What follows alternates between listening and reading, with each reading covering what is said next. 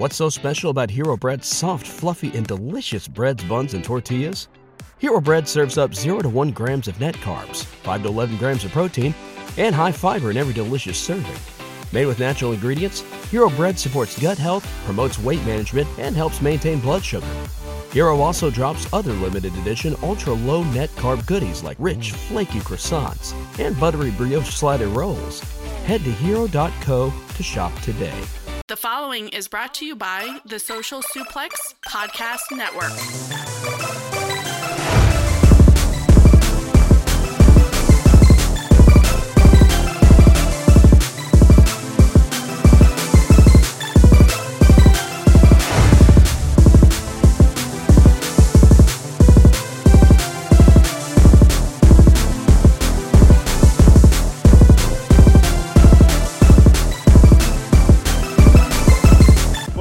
Everybody, thank you for joining us. This is the launch episode of the 8-Bit Suplex here on the Social Suplex Network. My name is Josh McLaughlin, and I'll be taking you on this journey through Impact Wrestling and a few other shows, as well as the wide world of video games. Joining me tonight and every week is my co-host Sandy Gaviria. Sandy, how are you? I'm good, Josh. How are you? Hi, everyone. Thank you so much for joining us today. This is super exciting. Sandy and I talked about doing this. We've been talking to Jeremy Donovan about getting this together to launch on the Social Suplex Network. We both love wrestling. We both love video games. It's just, why not pair the two and make a podcast about it? At least, I'm a white man on the internet, so I feel like I should have my voice heard sometimes. But you know what? I'm happy to be here. I'm happy to talk. I'm happy to have fun. And Sandy, we have a special guest joining us tonight for the launch episode, don't we? We do. I'm very excited. Jeremy Donovan is here with us tonight. Hi, Jeremy. Hey, Josh. Hey, Sandy. Glad to be here with you guys. Excited for the launch of the 8-Bit Suplex. Yeah, man. We're so excited to have you here. Of course, you catch Jeremy on the Ace of Podcasts, keeping it strong style here on the Social Suplex Network. And before we get started, I just want to throw it out there. The support for the 8-Bit Suplex is brought to you by Manscaped, who is the best in men's below-the-belt grooming. Manscaped offers precision-engineered tools for your family jewels. They obsess over their technology developments to provide you the best tools for your grooming experience. I have a Manscaped razor. I have used the Manscaped razor. And we'll talk more about that later in the show. Oh, gosh. Yeah, right. So, Sandy, you might want to plug your ears for that talk. I will do that. Maybe go and pour yourself some water. We'll talk about that. So getting into it, like I said at the top, we're talking Impact Wrestling here. As far as I know, Jeremy, the only show that's really going to be talking about Impact on a weekly basis on the Social Suplex Network. That's right. So, give you a little background here. I was not a historic TNA watcher. I think maybe at one point I flipped in on Spike TV and I saw all the old WWE guys running around, and I said, "What am I doing here?" I just changed the channel. I kept moving on, right? And apparently I missed some bad Jeff Hardy days. I missed some really good Kurt Angle matches from what I understand. So there was some good stuff that I missed, but I'm happy to pick up now. And kind of going forward, because I think Impact is, and we can get into this a little bit later, they're a company that I think is actually benefiting from not having fans in attendance because they kind of didn't already. And so just having nobody there, I think it allows them some creativity. But Sandy, what's kind of your experience watching Impact or TNA going back throughout the years? Honestly, same thing with you. I've always been since I first started watching wrestling when I was 8 years old, I was a diehard WWF, WWE fan.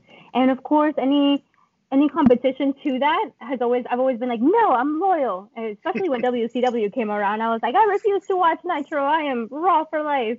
So kind of the same thing with TNA, and kind of like what you said, you see it when you're scrolling through the channels and you say, oh, hey, I know Kurt Angle, I know Jeff Hardy. This AJ Styles guy looks pretty cool. But never actually sat down weekly and kind of kept up with the product, unfortunately. And of course, back in the day, TNA, we know what that stands for. wasn't really all about it. But I am very excited to kind of join this journey with you as I think we can call ourselves new fans to the product. Yeah. I'm very excited for the Knockouts division. I mean, they are stacked, and I cannot wait to watch weekly and really get into learning more about their talent. So I'm very excited about that. Yeah, absolutely. And Jeremy, I know you're the wrestling aficionado here. I know you watched TNA back in the day. I know you watched WWE. I know you watched WCW. Chat us up a little bit about, kind of what your experience was watching TNA back in the day. Yeah, so, lifelong wrestling fan. I started watching wrestling like I was 2 or 3 years old, and I've never stopped. Fast forward to '02. I was getting a little bit tired of WWE. We were in the middle of the Triple H, Reign of Terror. He was beating all the baby faces. He was beating RVD and Booker T and Kane. And he was just, winning all the time. I was like, man, there's got to be something better out there. And, friend of the show, Ben Schaefer, hit me up one day. He's like, man, you got to watch this, TNA thing. Like this young AJ Styles guy that's flying all around. You got to watch this. So started watching TNA. I'll catch some of the weekly pay-per-views. Also Ring of Honor. That kind of shared rosters in the early days. And so seeing guys like Styles, Joe, Low-Key, Chris Sabin kind of going back and forth. And then Impact got on to Fox Sports Net, and I would watch. I think it was like every Friday at like 3:30 after I got home from school, it'd be on. And yeah, I was really digging it. All the X Division guys. Really fell in love with AJ Styles and Chris Sabin. Those were two of my favorite X Division guys. And yeah, I was pretty much, becoming a really diehard Impact fan. And then they got on Spike TV, and then eventually they decided to switch to Mondays and try to compete against Raw. Didn't work out so well. Had to cut their tails and go back to Thursdays. But then it just got to the point where they were bringing in Hogan and Bischoff and Hall and Nash, and instead of relying on the young, talented guys that they had on the roster, they just kept pushing the older guys, the WCW guys, the guys that weren't putting out the best matches, but quote unquote had the star power. And there was a lot of mistakes they were making, and I just kind of fell off of TNA probably in the latter end of like 2008, 2009. And then, I would try and keep up with what was going on because there's still a lot of guys I liked, but I wouldn't really watch weekly. So, yeah, I'm kind of excited to get back into it now. Yeah, and you mentioned too, like, I think there's that connection between what was going on there and the fact that you had guys like Vince Russo back there booking, right? You had guys, Bischoff is there. You got everything's going on. I mean, how many different times you're going to have, Bischoff's going to push Hogan every chance he gets, right? So it's kind of, when you go back there and you're like, yeah, okay, maybe skip past those parts. But, like you said, AJ Styles, Samoa Joe. I mean, Sandy, we might have to go back into the archives I know. a couple of times and watch some of these watch. classic matches. And, Impact does this cool thing now, I guess, where they actually have a flashback. And I'll mention that flashback moment later because I thought it was pretty funny who was featured losing in it. But so, I know exactly what you're talking about. A little bit of modern day commentary, for what's going on. But yeah, no, like you guys mentioned, I consider myself a lifelong wrestling fan. I had a big break. I think a lot of people go through that big break. But for me, I was the exact opposite of Sandy in that WCW was the show that I watched. Monday Nitro was the show that I watched. And a couple of reasons. First reason is that it was on Channel 26 and ESPN was on Channel 27. And I was not allowed to watch wrestling as a child. So I would put it on 26. If my mom came around the corner, I flipped that button to 27 real quick. That's so funny. Oh. Especially too, like this is the late 90s, right? So you got all kinds of stuff being thrown out in the name of wrestling that, let's be honest, it was a coming of age story for young Josh at that point. Just seeing things I had never seen before and I didn't know what to do with. So, moms typically have an idea of what you can handle. And I thought she was wrong then. Maybe she was right. I don't know. But needless to say, I kept watching WCW. I fell in love with the cruiserweights that they would throw out there. Lifelong Rey Mysterio fan. Don't know that we'll ever get the chance really to cover Rey Mysterio much on this podcast. So I'll just say that I think he's probably the most entertaining guy I've ever watched. And I know that's a very subjective thing, and I'm going to move on to the next topic so that Jeremy can't tell me I'm wrong. So,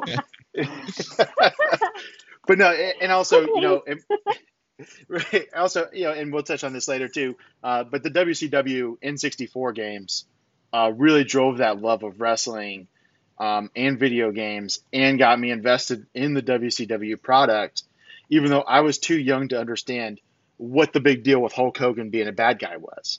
When I started watching wrestling, Hulk Hogan was a bad guy. So for me, I didn't have that historical context, but I got invested in the product through the video games, and then of course the proximity to ESPN on Bright House down here in Tampa.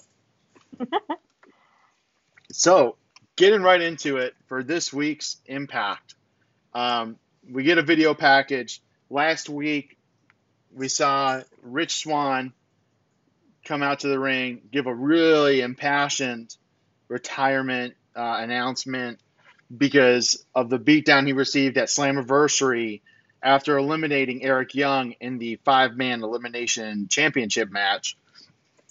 And Eric Young just obliterated his knee with a chair, kind of put it in brutal. It's pretty nasty stuff.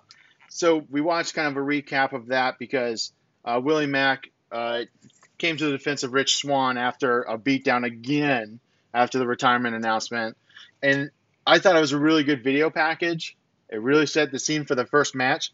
And then, I don't know about you guys, I was completely taken out of it, like, immediately, because I didn't realize that the brawl between Willie Mack that starts was not a part of the video package, because there was no introduction to the show in between. I don't know if you guys had that same experience.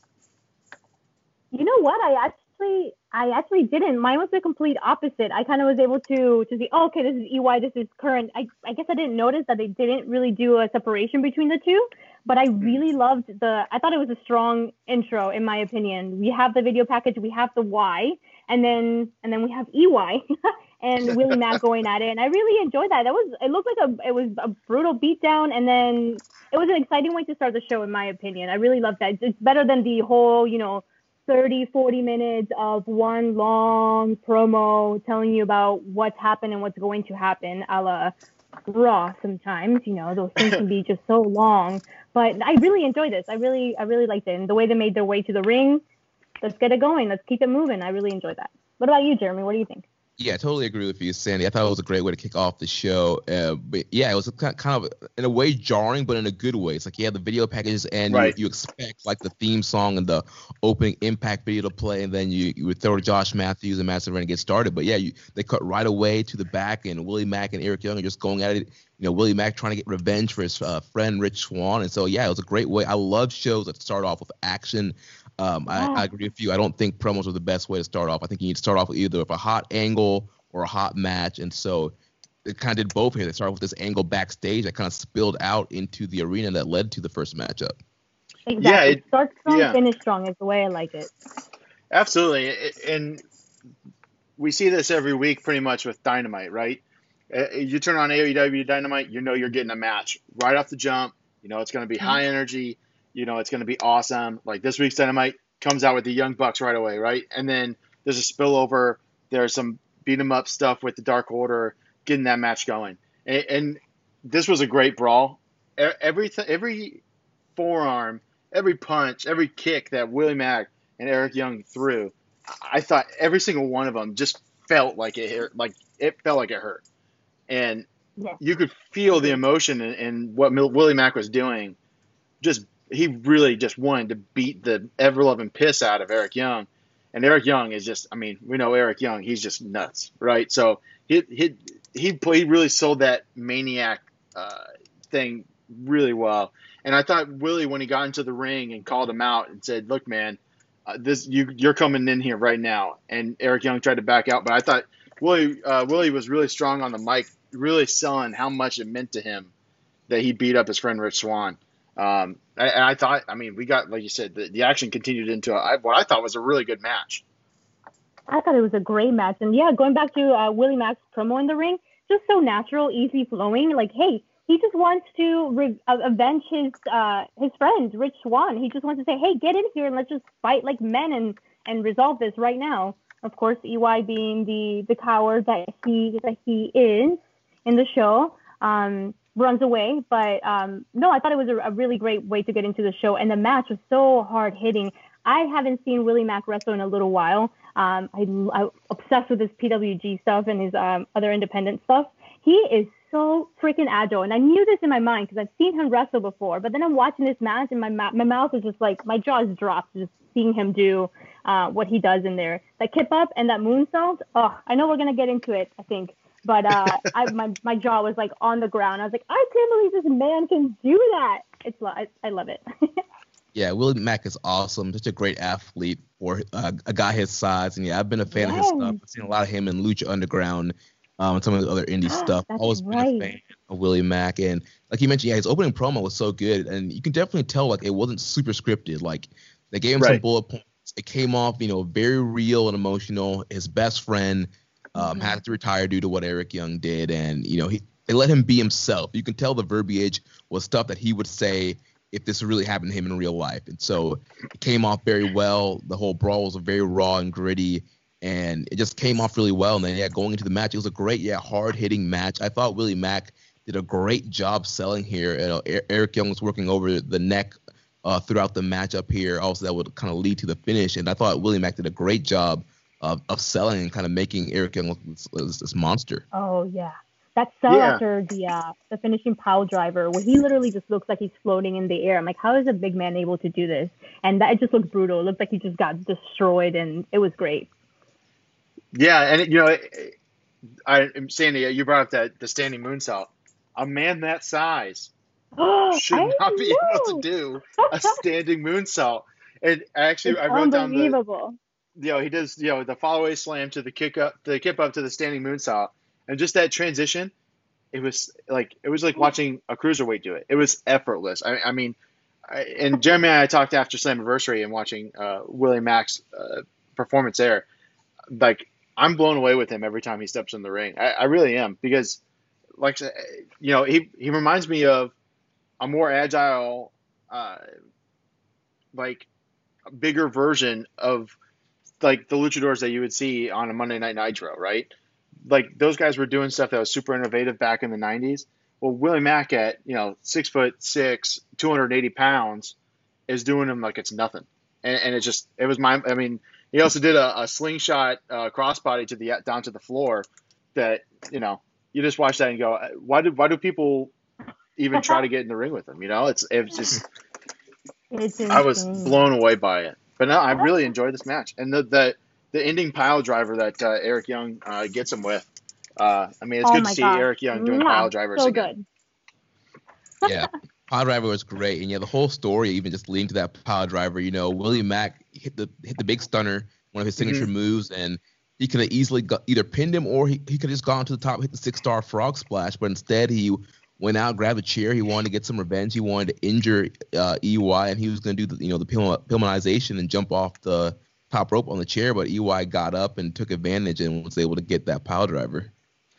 Yeah, that emotion that we discussed earlier. It's like, okay, he wants revenge. He wants to be there for Rich Swann and really get at EY. And it wasn't just about the pin. It was like, I want to hurt you. Yeah, it was awesome. And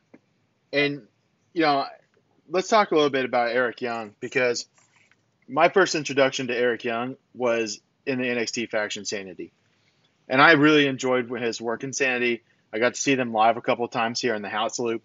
And I always thought, he was a guy that could really move in the ring. For whatever reason, the character they gave him to work with, I felt like they put a lot of restraint on it. And they kind of kept Eric Young from getting over. But what are your thoughts on that, Sandy? How much Eric Young and Sanity, and then after the call-up, being by himself, what are your thoughts about how WWE kind of treated that character? I feel like with Eric Young, it's a pretty universal train of thought there that Sanity was awesome. I think like 9 out of 10 people would tell you that. I know my friends, we loved Sanity. That entrance, because I got to see them at the NXT little Coconut Loop as well. Their entrance was awesome. Everyone in the group just was they worked so well together. They had that. They were a good stable, good group. They worked together. They looked great. I thought it was I was very sad when they came to the main roster and unfortunately were disbanded. I love Nikki Cross, and then of course they kept their same characters almost, but they were just not together, and it just wasn't the same anymore.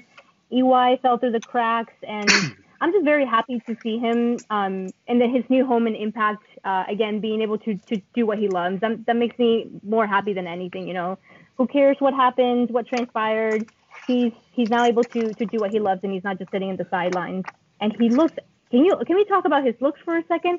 He looks like a completely different person without a beard. I'm like, who is this man? I know it's him, but man, he looks wild. He's probably the first guy that's ever shaved his beard and looked crazier because of it. Yeah. Right? It's usually the other way around. But Jeremy, because Eric Young this is not his first tour here in Impact. When he came to NXT, I think there was a lot of excitement there, right? There was a lot of, oh man, Eric Young's gonna be in NXT. This is gonna be awesome, and it was for a while. Yeah, Eric Young was definitely kind of one of the foundation guys in the early days of TNA, especially in that X Division. They had a big faction called Team Canada with him, Petey Williams, a couple other dudes in there. Scott D'Amore was the coach of the team, and yeah, Eric Young was kind of this cult favorite. And his original character, he was kind of like this underdog. He used to be scared of his pyro. Like the pyro would shoot off, and he would like jump and be scared. And he was a really like funny character, and they kind of built this whole moment. He left Team Canada, and they had the whole like the crowd would chant like "Don't fire Eric," and he would like fight for his job every week until it got to the point where he kind of changed and started becoming like this more like serious psycho character. And then he went over to NXT. So yeah, it was pretty exciting seeing a talented guy like Eric Young come from TNA over into NXT. And I loved Sanity, like you guys saw them here on the Largo Loop, and I thought that Sanity was a great faction in NXT. I thought Eric Young, he does a really good job with that kind of like almost like a cult leader kind of psycho character, and he's a really solid in-ring worker. And I thought they did a good job with them in NXT, but then like we've seen over the years with so many NXT call-ups, say bring them up to Raw or SmackDown, they don't seem to have a real game plan with them. And it's like, yeah, we'll bring them to SmackDown, and then I think they might have won their first match, and then after that they lost, and then they broke them up. They put Killian Dane back to NXT. They sent Alexander Wolf to NXT UK to be a part of Imperium, and then Eric Young was just kind of by himself, and then he was on Main Event, and then we just never saw him at all. So like you were saying, Sandy, I think it's great that TNA is bringing, or excuse me, Impact's bringing back an Impact original, a guy like Eric Young who's still very talented and still has a lot to offer to the business. Agreed, 100%. Yeah, he was great in that Slammiversary championship match, and really felt like he was going to win it the way he started out of the gates. And then, it's just, I'm happy to see him clearly happy and enjoying himself. But, that's sometimes what happens. You get to WWE, they stifle your character and your creativity. And Sandy, you know this as well as anybody. Your character work, your art, that's your art form out there, right? So you're trying to express yourself through what you're doing in the ring, and if you're being told not to do things, that's got to hurt you, right? Oh, absolutely. Wrestling is subjective, just like art, just like music, and just like with your art. And if you're an artist or if you're a musician, what's the point of doing something that's not you, that's not going to be your creative outlet? You might as well just go work in a 9-to-5 job office, or just have no hobbies. This is their career. This is who they want to be able to express themselves. We all deep down want that, but when it's something at that level, it's imperative that they let you kind of be creative and let you do what you imagine yourself as in wrestling. And it's very sad that they kind of took that away from him. But hey, now we get to see, I think the best of EY is still yet to come. I agree, and that's strange to say about a guy that's in his late 30s. But yeah. He looks great. So moving on, he just needs to grow his beard out. I don't think he will. I think he'll keep it clean shaved with the shaved head. But we get a Wrestle House segment here, or Wrestling House. I saw this on social media. I saw who was a part of it. I'm a big fan of Taya. I'm a big fan of Kylie Ray. I'm a big fan of Tommy Dreamer, who pops up here and there. Tommy Dreamer, as I'll note, did send me a private message once. So it's a pretty interesting segment. Those of us that grew up in the '90s and early 2000s, we remember shows like the Surreal. I believe it was the Surreal Life, where they would take a bunch of celebrities and they would throw them in a house together, and they would just videotape it.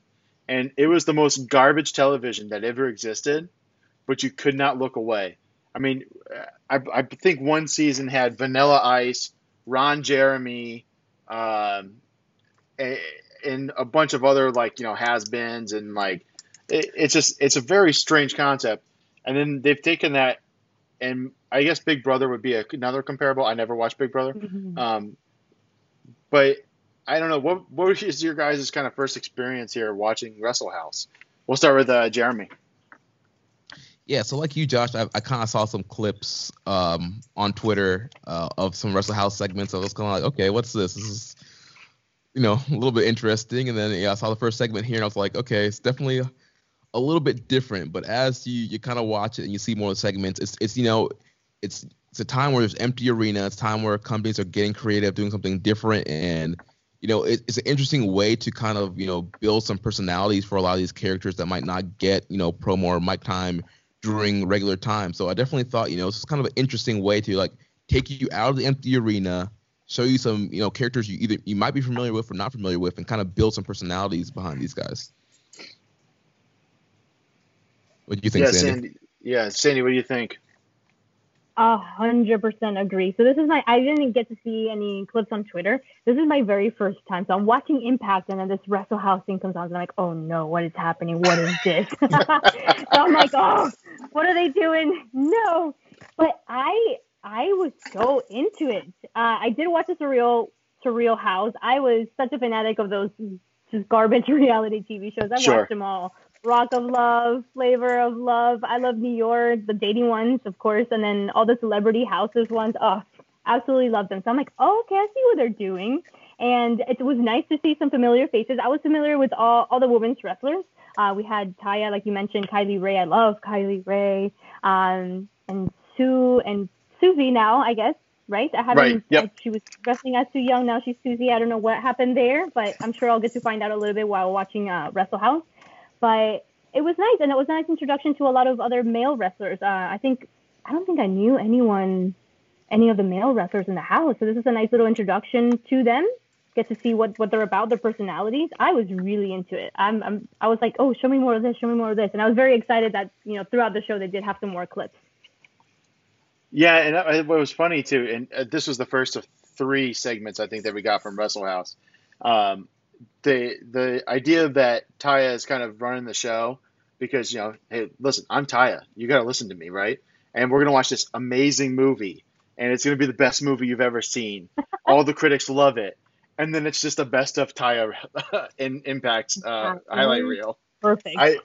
I did laugh out loud at that. I thought it was pretty funny. And then, we'll get into it later on, but some of the reactions in the room to kind of what was happening. And then there was a weird kind of love story kind of happening in the background with Susie. And Alicia kind of is like helping her get ready for this date. And then the other guy, I didn't know him. His name escapes me. But they got set up on the date, and she shows up. Cousin Jake. There you go. Yeah, cousin Jake. So it was pretty corny stuff. But I thought it, like you said, Jeremy, what are you going to do? I mean, you got no crowds. You can only throw so many matches in a show before people start kind of getting wrestled out, right? Professional wrestling always had stuff mixing it up, always had crowd reactions, hot promos, fan interactions.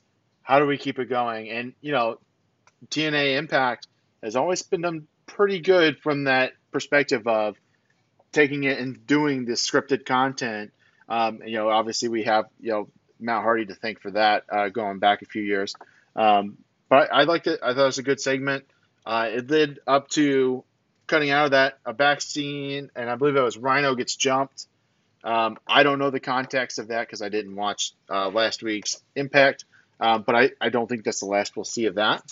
And then, we'll jump into the next match here with the freshly signed Kimber Lee. I got to know her, as Abby Lath in NXT, and I got to see her what wound up being her last NXT house show, where she was jobbed out to Shayna Baszler in like 2.5 minutes. She's been on the record that she was not happy at NXT, didn't really like what they were kind of having her do. I don't think she was used to just going out and jobbing to people in 2 minutes at house shows. When if you look at some of the matches that she's had in the past, I mean, this is a woman that's done a lot of intergender wrestling. She's wrestled Drew Gulak. She's wrestled Chucky T. So she's got a lot of matches under her belt. So I'm happy to see her in a place where it looks like she's going to get some opportunity. And I heard Sandy, you're saying you're a big fan. I love her. I think she is a solid worker. No matter, like going back to wrestling being subjective, you're going to have people you like and people you dislike, but you can't take away the fact that she is such a great worker. Her selling, her execution of every move, she's very precise, she's very clean, she's very aggressive. She goes out there and it's a hard hitting fight. And now this one too with Jordynne Grace, right there, par on par. It was such a good match. 5 stars from me. Yeah, I'm very familiar with both Jordynne Grace and Kimberly. I've seen a lot of Kimberly's independent work before NXT and Impact. Kimberly, she would often work. So there's a women's promotion called Shine, which is a part of the WWN network that tours here in Tampa. They normally wrestle in the Orpheum. And so I've seen a lot of Kimberly and Jordynne Grace on Shine shows. And then I saw a lot of Kimberly. She did some Ring of Honor stuff. And she was kind of one of those top independent names that you would hear on the women's side, kind of in that 2000, like the late 2000, time frame. And then she got over to NXT. It was like, yeah, another exciting signing, another, solid woman they're picking up from the independents. And for whatever reason, it just never worked out there.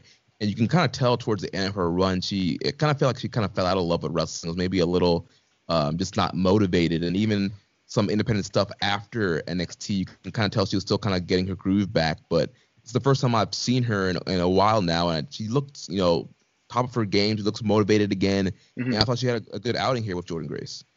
Yeah, I agree. And, obviously, we're big fans here of Jordynne Grace. She is, you don't get to wrestle in a posse with Scott Steiner unless you're not just super strong, right? Yes. She is, she looks strong. Just every time she steps in the ring, she's in control of what she's doing. She's hitting hard. These are not like, late 90s era diva punches she's throwing, right? She is throwing huge forearms. The slams that she does are just, there was a sidewalk slam she did that I was just like, I would have believed it as a finisher. It hit that hard. So I'm with you there, Sandy. I'm not great at star ratings and I wouldn't start to try now, but I really enjoyed the match. I really think, and I think we'll have this theme of the knockout division really being something positive that we talk about on this show. Mm-hmm. They have some of the best female wrestlers, really in professional wrestling. And, we didn't even get to see their champion wrestle tonight, Deonna Purrazzo, which, in forthcoming episodes, we'll probably talk about her a little bit more and how I think she had a similar experience to Kimberly where she got real jazzed up, went over to NXT, and then wound up on main event. Never won on TV, but here at Impact, you can see they know what they have, and they're just they're letting the talent express themselves and work the way that they want to work. And I thought, everything down to the finish when Jordynne Grace puts in that headlock, Kimberly knows she's done. Like there's no hesitation. Get me out of this thing now, and she taps out immediately. And it was like super I felt like no headlock has been more believable in women's wrestling than that one I've seen from Jordynne Grace. Because Jordynne Grace could put me in a headlock, and I feel like I would have zero chance of getting out. I will put a bet on that too. Thank you, Sandy, for your confidence. Sorry, Josh. No, that's okay. For the listeners that have never seen me, I'm a 6'1", 300-pound man, and I'm terrified of Jordynne Grace. On the record, on this podcast, through your ear holes, I am terrified of her, and I would never, ever step in the ring, or really, quite frankly, in a hallway if it was just the two of us. Yeah, Jordan is one powerful chick, and yeah, definitely displayed her power here in this match. The one little pet peeve I would say just overall in this situation. So I'm kind of the old school mentality of like when you just sign somebody and you bring somebody new and you don't kind of beat them off the bat. And I know Kimberly, I think she's had some matches before with them Right. before she was signed, but now she's signed and but it was a tough situation because they're putting up against the number one contender. Jordan Grace is going to end up facing Deonna Purrazzo next week on night one of Emergence. So obviously you don't want to beat the number one contender, and then also you have the new person too, and so it's kind of a tough position. So, but anyway, it's still a nice short match of established Jordan as that dominant force in the knockouts division and showing why she's getting a title shot again. Yeah, Big Mama Pump, I think is what she went by when she rolled with Scott Steiner, right? So, I mean, she definitely, I mean, she's showing it, right? I mean, it's just, I don't know. She can wrestle every week, and I'll watch. I'll tune in, Yeah, So, Jordan's And awesome. Jeremy, I completely agree with what you just said. But to me, so I thought about that. I'm like, okay, they just signed her. They're saying in commentary, great, she just signed a long-term deal with Impact, and now she's over here just losing right off the bat. They can't always win. As much as we want talent to see, hey, yeah, we want to see them out there and win. But I thought this was a really strong showing, even for Kimberly taking that loss. There was a lot of great back and forth. For anyone who may not be familiar with her work, they were able to see, oh, she can hang in there with Jordan Grace. That's the number one contender. So I agree with that pet peeve because we see it so often, especially in the big companies, the big guys. But I thought it was still a great showing for both of them, and I was just you guys should have seen me watching it. I was like, oh, yes, girl power, Jordan lift her, throw her, yes, and that dive from Kimberly doing her swanton. Oh my gosh, I love seeing her do that. I love these two. I could say yeah, a million no, more things, but let's just leave it at that. yeah, exactly. And we'll actually see we'll talk about another debut on Impact later that kind of goes through the same kind of pet peeve, Jeremy, that you talked about. But moving on, and this is the part of the show I cannot wait to talk about, and that is Madison Rain's locker room talk. Ooh, I let's can't hear even it, Josh. I can't even say it with a straight face. This segment was awful. And Sandy and I, we had this agreement when we decided to do this podcast. We are going to stay positive. And I'm going to say that positively, skip this segment if you haven't watched Impact this week. But I will say, I loved Heath Slater's little advertisement that he quote unquote paid for to try and get him signed to Impact. I thought that was kind of funny. And then, he only paid for 30 seconds. So of course they cut him off. But, if you want to get him to Impact, you can start tweeting with the hashtag Heath4Impact. And that's the number 4. I love the part he runs out. He's like, "Hey man, I still got kids," So it's like, I love it. I thought that was so clever. yeah, I thought it was good. I mean, I don't. It's obviously they used it as a vehicle to continue what RVD and Sami Callihan are eventually going to have. I assume a match probably at Emergence. It looks like shaping up probably week 2 because that week 1 card's kind of full. Sandy, did you have anything you wanted to add to the discussion about locker room talk? So sticking to that positivity mindset, because I am all about that. When Sami Callihan, so Jeremy, maybe you can give me a little bit more insight on this. Sammy's kind of doing like the hacker situation, the hacker gimmick thing that was kind of teased over in NXT back when he was in there. Yeah, that's what it looks like. So, I know pre-pandemic, he had OVE with the Chris brothers. And I know one of the Chris brothers got involved in the speaking out situation. He got released from Impact. Oh. So when they came back and started doing shows, it kind of went with this whole different direction with Sammy. And it looks like they did a babyface turn with him, and now he's kind of doing, or kind of a tweener turn. He kind of was in this rivalry with Ken Shamrock, and now it looks like he's doing the hacker gimmick again. Oh, okay. I thought that was really interesting. I was like, oh, okay. I remember this. This looks familiar. So I thought that was cool. I mean, that he has a good look for that specific gimmick. I'm not sure that it's really been super successful in the past, but I don't think he's been given enough time to kind of show it off. So maybe this time we'll be able to see more of that. And also, I really did enjoy when he did come out and then they started brawling with RVD. Did you see? She was wearing heels. Katie Force was wearing heels, and she is stomping on Sammy Callahan. I thought that was hilarious. I was like, ouch! Oh my god, this looks like a real beatdown. Oh my god, could you imagine that heel on your stomach, on your back? So I enjoyed that.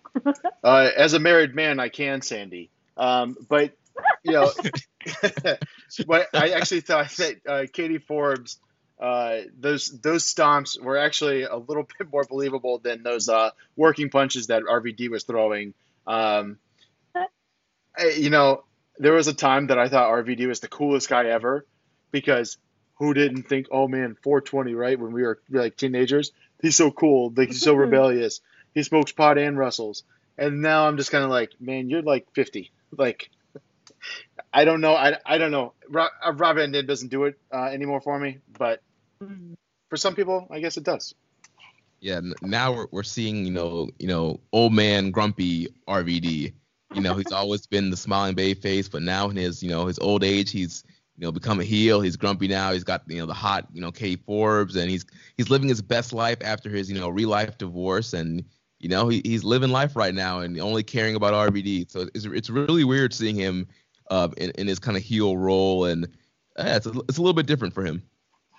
Yeah, it is, and I don't know anybody that's had a real life divorce and then decided to date two women at once. That doesn't really, I guess one didn't work out, so go for two, I guess. You know what's funny? Yes, he's a heel, and we're also used to that baby face, that crazy athletic and acrobatic RVD. But this doesn't feel forced to me. Like you guys said, he went through a real life divorce. Now he has a new smoking girlfriend. Who knows if this is a short-term thing or a long-term thing? We can't really estimate that on people's personal lives, but it doesn't feel forced. They are really dating. That is really what he's trying to live his best life. And, maybe he's a heel because some of us may want to be like that at 50. Not all of us. But it's, you can easily dislike it, but it doesn't feel forced. And I do enjoy that. I enjoy that very much. Yeah, well, we talked about locker room talk more than I thought we would, but there is something there, right? I mean, obviously, this is they did the segment. I thought Madison Rayne was funny. Like, she immediately is like, "Yeah, I'm out. You guys are just laying it on hot and heavy. I'm not gonna stick around and watch you guys make out. See ya." Like, yeah. I thought that was funny. And I would say this too. While I brought her up, I actually really like Madison Rayne on commentary. I think she does a pretty good job of kind of saying what's going on. Josh Matthews doesn't really do a whole lot for me, but Madison Rayne I enjoy on commentary quite a bit. I agree. I actually made sure to note that on here, and I really enjoyed her and Josh together. I think they did. They're a good working team. They have that back and forth a little bit, and it didn't take away from the show to me, and I enjoyed their commentary. Yeah, a little brother sister-ish. Well, the funny thing is they're married in real life, and so I'm sure that chemistry works out perfectly, obviously being married. And so it's funny on screen in kayfabe, they're not married. So they kind of pick at each other and kind of, make jokes at each other. But also, in real life, they're married. And so they have this great kind of back and forth chemistry. And I think they're a good team for right now. Yeah. And it's, I like her on commentary a lot more than Don Callis at Slammiversary, but that's in the past. We're moving forward and we're staying positive. So we have next another backstage segment here, but this time we have the Rascals, and Trey Miguel comes out in the suicide mask and kind of spooks Dez a little bit, who is scheduled to have a match later on with Suicide.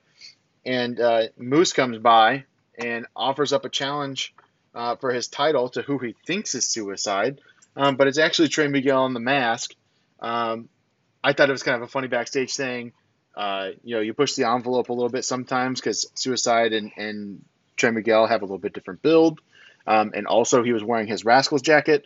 But, I thought it was kind of a cool kind of, push the limits of, Moose is just not really paying attention. He's just ready to squash the next guy is kind of how I took it.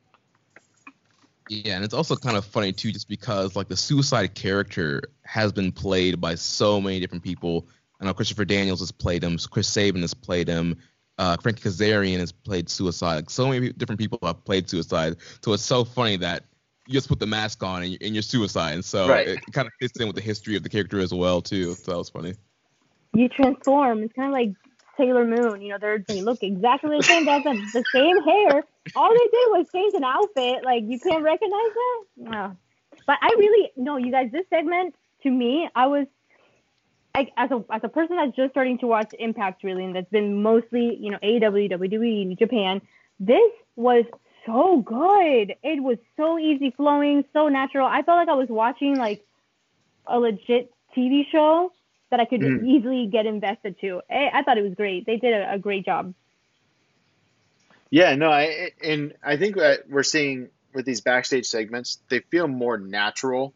And like Jeremy mentioned with Willie Mack at the top of the show, it doesn't feel scripted. It feels like, you know, hey, the Rascals, they're hanging out, they're having fun, they're goofing around. There's obviously bullet points that they've pointed to that you have to hit, that this is where this story is going, but everything just feels natural. They're just being themselves. They're expressing who they are through their art form, and I really like it. So the next segment is segment 2 of Wrestle House, and this was the part that I thought was kind of funny, is AC Romero sitting on the couch eating popcorn, and he says, hey, you know, the actress in this movie is pretty good. She reminds me a lot of the chick from Tank Girl, which is a callback to an extremely old movie that is not widely regarded as a very good movie. But I thought it was a good kind of thing. Larry D is kind of, you know, he's lost his mind a little bit, being kind of seduced by Rosemary, which is a very strange thing. Yeah, so the whole background there, so there's this weird little love triangle between Rosemary, Taya, and Johnny Bravo. Yes. And so Rosemary was trying to, you know, get Johnny Bravo's attention, so she made Larry D fall in love with her so that way Johnny Bravo would be jealous. Yeah, and AC Romero is annoyed at this, that Larry D is not paying attention to the movie and what he's saying about the movie. Although, of course, what's great, too, is that we keep on getting these little snapshots of all the times Taya does her Road to Valhalla finisher, and we just keep seeing it over and over and over again to different wrestlers. And, you know, listen, Taya's, I mean, world class. She's an excellent wrestler, and I'll watch clips of her mixed into the show as much as they want to throw them at me. But then, you know, we get Tommy Dreamer popping up out of nowhere to, I guess, and this is maybe for those of you that have watched Wrestle House from the inception. I guess when Tommy Dreamer pops up, there's going to be a match. And I thought, you know, he makes a funny line about, hey, listen, this is the only way I get TV time this week. I laughed so hard at that.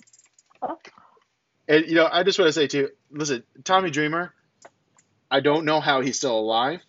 I don't know how his brain still functions. I don't know how he can still walk. But God bless the man, because he is still out there working his ass off as much as he can. At Slammiversary, we saw him get slammed into tacks, which I don't need to see ever. I'm not a big tack fan.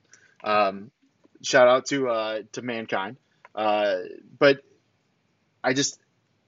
Tommy Dreamer, you know, one of the all-time greats, and obviously he's not afraid to kind of make, you know, poke fun at himself. But then we get a match between AC Romero and Larry D. I've never seen these two guys work. This is my first time seeing either one of them. It didn't really strike my fancy, but it's two big guys just throwing punches, doing what they can. I mean, they moved pretty well for their size. You know, and it was kind of cool that everyone in the house kind of goes outside to the ring that's at the house. I thought it was kind of a cool little setup there. But what did you guys think of the match, Sandy? So what was the name of the wrestler with the trunks? The bigger guy. Forget his name. AC Romero. AC Romero. Yeah. Pretty agile. He did it wasn't a drop kick. He kind of went up in the air, but he got pretty high because the other guy's very tall. So when I was watching him, I was like, oh, okay, he can go. It was a very short match, unfortunately, but I think it was actually the perfect length for what the story is trying to tell. They're tag team partners, if I'm not mistaken, right, Jeremy? Right, yeah, tag team. I think they're triple XL. I think they're tag team name. Oh, okay, perfect. So what the story there was perfect. They kind of just got into a disagreement. It was going to be a simple little match. It's not going to be a barn burner. You know, they have no feud. It's just, hey, we're in a disagreement. Let's hash this out real quick. But I thought AC Romero? Yep. Why am I not remembering that? I thought he looked great in there. I was like, oh man, this big guy can jump. Yeah, I'm actually a big fan of AC Romero. So I saw AC for the first time 2 years ago, all in weekend. Josh number one and I, we went to Chicago all in weekend. We went to AAW, which is one of the top indies in the Midwest, and that was the first time I saw AC Romero. And he was out there doing suicide dives and planchas and like drop kicks. Yeah, for this big guy. I'll have to show you guys. I have some videos on my phone. I'll have to show you guys. But yeah, AC is super athletic, and he's actually been losing a lot of weight now and trying to get in better shape. And yeah, he's a really talented guy. And like you mentioned, this match obviously wasn't designed to really get him over or show what he could really do. It was just a small disagreement they had based on the whole Wrestle House scenario. But when AC can go, he can go. And so hopefully, you know, as you guys review Impact, though, you'll get to see more of AC and what he can really do. I hope so. Like I said, very short match, and even with that, I was able to say, okay, this guy can go. Yeah, and I was going to bring up too, Jeremy, that he's been documenting. I think he's lost like 100 pounds. Yeah, like he is significantly awesome. smaller than he was. And you know, as a fellow big man, I'm not that big. I don't know how he does what he does. But for his long-term health and safety, I'm glad that he's kind of made that decision to kind of go that direction. And you know, I'm looking forward to watching a Triple XL match here in the near future. And then we get a nice little promo vignette from Deonna Purrazzo, who is your Impact Knockouts champion. I almost said women's champion, but they do call them the Knockout champion. I love Deonna Purrazzo. She is a very nice person outside of kayfabe. I think she's a great worker. I have a picture of her holding my son at an NXT house show that he still talks about. He's 4. And he still says, hey, you remember that time that the wrestler lady picked me up? Like, yeah, man, I know. I wish I could have switched spots with you. But, you know, I am very happy to see her wrestling, and I'm happy to see her in a place where she can be the virtuosa that we know and that we got to see prior to going to NXT. I'm excited to see her wrestle Jordynne Grace again. That was one of my favorite matches from Slammiversary. I encourage everyone, if you missed Slammiversary, go back and watch that one if you watch nothing else from that show. I don't have much else to say. I really think that she's really great, and her being on Impact, I think, really raises the bar quite a bit for that entire division. Yeah, really excited to see Deonna here. Good promo, challenging Jordynne to a 30-minute Knockouts Iron Man match at Emergence. And the first ever women's Iron Man match, correct? Yeah, I think so, yeah. Yep, first ever women's Iron Man match in or Knockouts is Knockout division in Impact history, yeah. Wow. And like we've been saying with a lot of talent, Deonna Purrazzo, another one of these women. I've seen her in Ring of Honor before. She was in NXT, and she's one of the, again, top independent women. Goes to NXT, kind of the same story as Kimberly. They sign her just to sign her, and there's not really a lot of, even NXT, there's not plans for her. They tried doing something with her every once in a while, and they'll like put her on TV, take her off, and then she got called to the main roster at one point, and it was just kind of all over the place. And so, yeah, I'm glad that she's an Impact. They're giving her a platform, and she's getting to do what she's good at. I agree 100%. I think it's very hard to not like and not enjoy Deonna Purrazzo. She's just so technically efficient.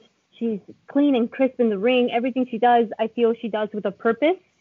She's very hard-hitting. She's very technical. I have no idea how NXT and WWE could possibly miss on this woman.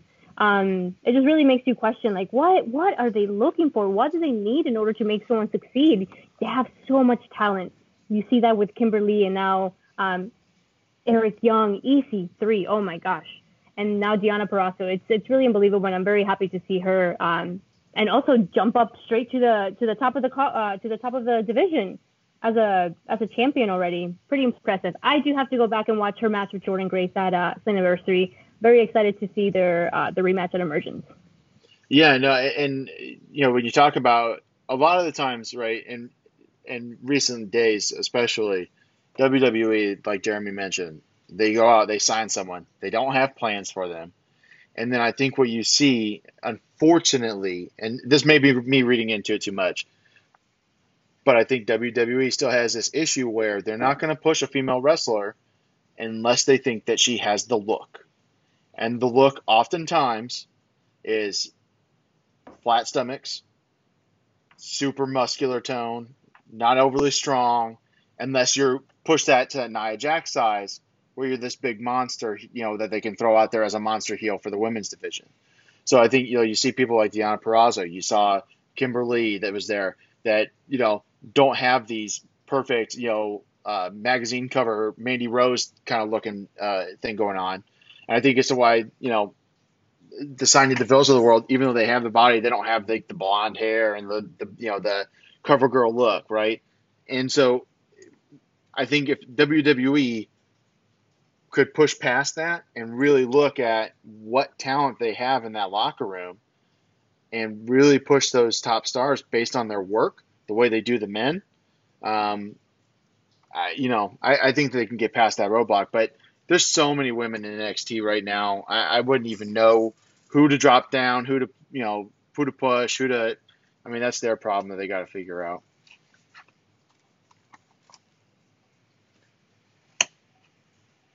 All right, moving on. We got the no DQ tag team match. And I use the term tag team loosely. It was not really tagging going on. Although there was some confusion. At one point, Havoc was standing on the ringside waiting for a tag, and I didn't understand that. But it's between Havoc and Nevaeh teaming together. They've been kind of a partnership here for a while. Versus Kiera Hogan and Tasha Steelz. And, I thought this was a fun little match. I thought it was interesting the way that right off the jump, Kiera Hogan and Tasha Steelz are they're introduced first, and then they go off the side of the stage as if the other team is not in the gorilla position watching them do that. but I don't know why Tasha Steelz came out with steel salad tongs. I was trying to figure that out. I don't know. I don't get it. But I thought it was actually, there's a lot of really fun spots. I enjoyed the match a little bit here. Tasha Steelz was in catering and just said, "Oh, there's a new DQ. Let me just grab this here real quick. I'll fire it, bring it right back. Gotta get my hands on something. Hey, I would have done the same. Let me grab this traffic cone real quick and just everything goes." Yeah, exactly. What I like about a lot of these no DQ matches that we see here in Impact is they go back and they do the street signs like we used to watch and used to use in the old WCW N64 video games. This will be a theme that we talk about here. You used to go and you'd be able to pull out this giant ass stop sign from underneath the ring, and you just crank someone over the head with a 4 times the size of a normal stop sign. And that's what Nevaeh at one point grabs a handicap parking sign and just starts swinging it at everybody. I thought it was pretty funny. Yeah, this was a real fun match here between these two teams here. Yeah, a lot of cool spots like you mentioned. Also they built to the big table spot where they eventually got Jessica Havoc on the table. And that was their whole game plan, pretty much, for the whole match was to kind of isolate Jessica Havoc. She's the bigger, stronger one of the team, and isolate her, get her out of the ring, and then they would double team on Nevaeh. And then eventually they got Havoc through the table, and then they were able to kind of finish off Nevaeh. Hogan and Steelz, I thought, did a superb job in keeping Havoc at bay to get the upper hand. That was like you mentioned, that was the story throughout the entire match. I like Josh, like you mentioned earlier, when Havoc finally got Tasha Steelz off of her and she got on the ring apron waiting for the tag. That was kind of confusing because, Hogan and Steelz were not abiding by that whatsoever, which makes sense. It's a no DQ, so why are you going to play by the rules and try to wait for a tag? So that was the only part I was like, what are you doing? Get back, get in there. But I thought it was a very fun match. Yeah, I liked it. And I thought, with the table spot, there was a point where Tasha Steelz puts the sleeper on Havoc while being on her back. And I thought, oh, man, she's going to sacrifice herself and just crank through this table and have Havoc crash her. Dude, they set that up oh, my God, this is going to be the worst bump ever. And then she, slides off, gives her the kick to the leg, and then Kiera Hogan's able to kind of finish the job there. Kiera Hogan gets the pin after Tasha Steelz gets hit with that handicap parking sign from Nevaeh, and then does a bridging fisherman's neck breaker, which is, I thought, a pretty good finish. Kiera Hogan, I've seen her wrestle before. She had a couple of really good spots in what they call the gauntlet match at Slammiversary. It was more of a 1-by-1 battle royal kind of thing. But she's really good. I enjoy her matches. Tasha Steelz, I think, is someone that's going to come up this division and really make a name for herself. She seems to have a lot of really good natural ability. And Havoc and Nevaeh, they're both going to play that kind of monster heel kind of role as a faction. I mean, the match worked for me. I liked it. Yeah, it's good stuff. And then we get to the alluded to match between Suicide and Dez. And they start going. Sandy, you were excited for this match. Jeremy, you were excited for this match. I was ready for this match. And then Womp, womp, womp. I was so devastated when I heard the music of the Good Brothers. Doc Gallows, Carl Anderson. I mean, listen, if you're trying to get heat, that's how you do it. Nailed it. They got heat with me for busting up that match. And they were supposed to have a match, a tag match with Ace Austin and Madman Fulton. And I think that would actually be a pretty fun match. I'm a huge fan of Ace Austin. I think he can really go. I really enjoyed him in the Slammiversary Championship match. But man, I don't know. I was kind of hoping that we wouldn't see Doc Gallows and Carl Anderson too much in Impact. But since New Japan's not letting people over, because Japan's not letting people from the United States over, I think we're going to be stuck with the Good Brothers for a good long time here. But maybe they'll surprise me. Carl Anderson obviously has a pretty storied career over in Japan. Jeremy, you've watched a lot of Carl Anderson.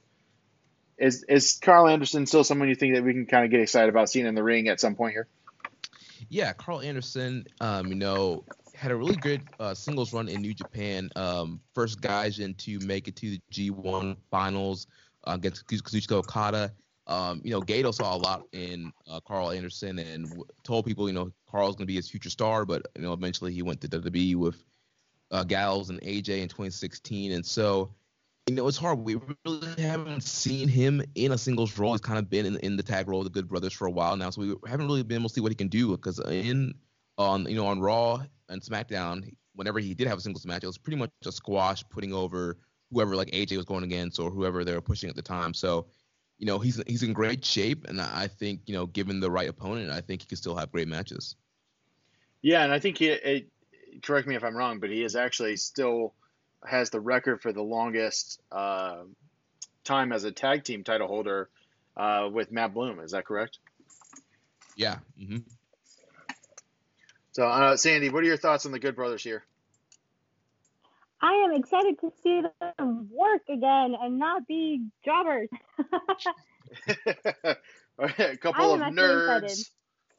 Oh my gosh, I did not enjoy that. But yeah, they won the championships in WWE, but did it really mean anything? No. So I'm excited to see them be those guys that they are deep down, just tough and angry and that attitude. I think it's something that's going to really make a positive impact in the tag team division.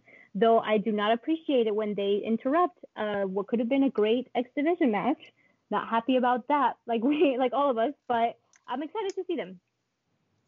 Yeah, it's definitely it's kind of weird because right now their faces, Dez and Suicide are faces. So you had two faces facing each other, getting interrupted by two faces.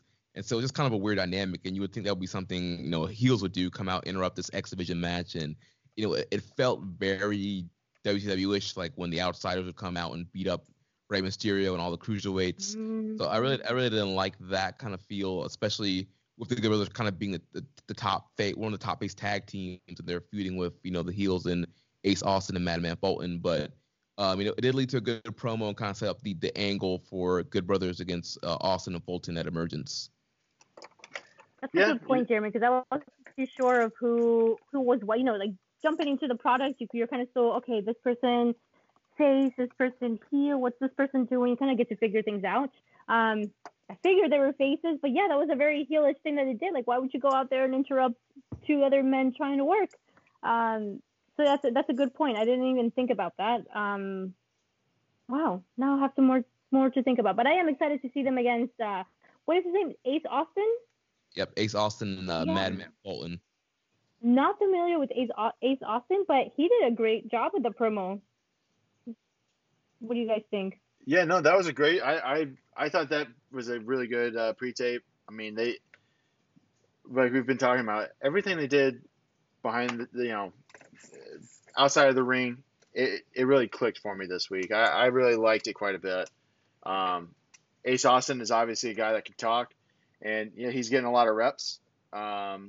He's definitely, I think, someone that we'll see in the next year or two really be at top of the card. Pushing. I mean, he was in the elimination match at Slammiversary for the Impact Championship. I think he's going to stick right at the top of the card. He's very talented.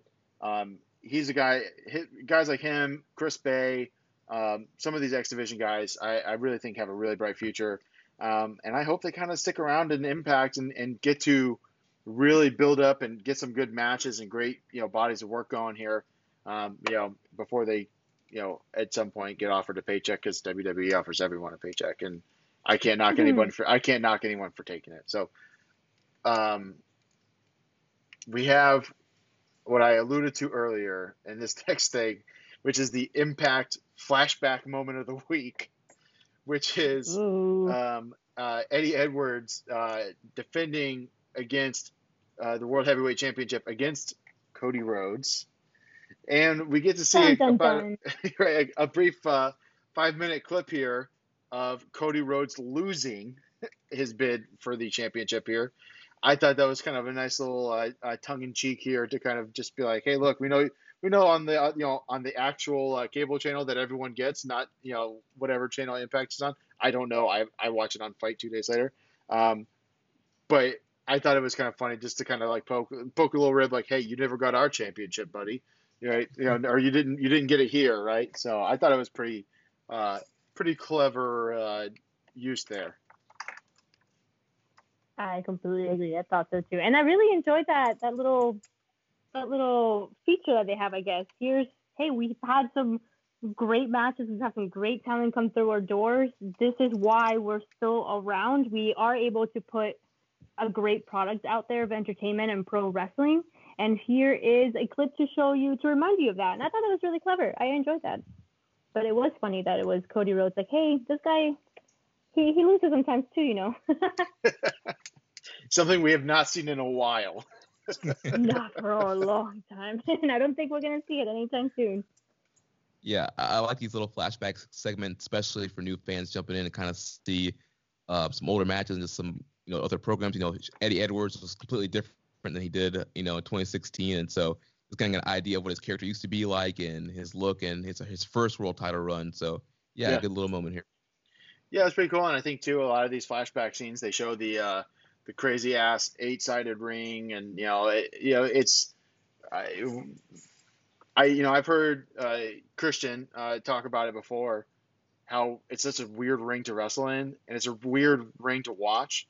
But that is part of what made TNA and Impact kind of a different product, is that they would throw that ring out there sometimes, and it made for some really cool matches. We watched I think an X Division Championship match together a few weeks, maybe for a few months now. Quarantine time is kind of a passing thing, Jeremy. But that was you got to see Xavier Woods back in the day in there, and diving through the big ring there. I like the Impact flashback segments, and like we talked about earlier, maybe Sandy, we might have to go and do a flashback episode of this at some point. Yes. Really, really cool segment. I agree. And we get segment number 3 here of Wrestle House. They're really leaning on this thing. But like I said, it's super entertaining. I really enjoy it. They had this joke going on that Alicia had told Susie, hey, if you get nervous, just tell them you got the runs. And Susie uses that. I mean, she probably says, I have the runs. Between the 3 segments, I don't know, a dozen times. And for me, it didn't get old, but that's because, I watch children's television constantly and with my 2 kids. So that's the kind of humor that appeals to me. But then eventually it leads to the culmination of the date not going well, and then Susie blaming Alicia for giving her bad advice. And as we saw earlier, when there's a disagreement between 2 people, it's time to call on Mr. Tommy Dreamer. And, Yep. and Tommy, I absolutely adore that. oh, it's like I said earlier. Anytime I see Tommy Dreamer working, it puts a smile on my face. One of the best things that I've ever seen, wrestling related, and this is something you can go back if you're a WWE Network subscriber. The Edge and Christian show, that Totally Reeks of Awesomeness, they had a Goonies spoof episode, and they lied into Tommy Dreamer, and he just kind of takes it, and he does the hey you guys, and I mean, it's just, you go back and watch it. It's a lot of fun. Like I said, Tommy Dreamer is not afraid to make fun of himself. But so he announces the match here between Susie and Alicia. I don't have a whole lot of notes on it. I know they've worked better matches than what they put out there, and just kind of to go out there and squash the kind of minor beef they had, and Susie the whole time is yelling, "You gave bad advice," before she throws a lariat. Then I have to call this out, Jeremy. You know the spot I'm talking about. It's the James Boyd lariat spot of the match, where they both go for the clothesline for the 50-50 moment, and they're both down the mat.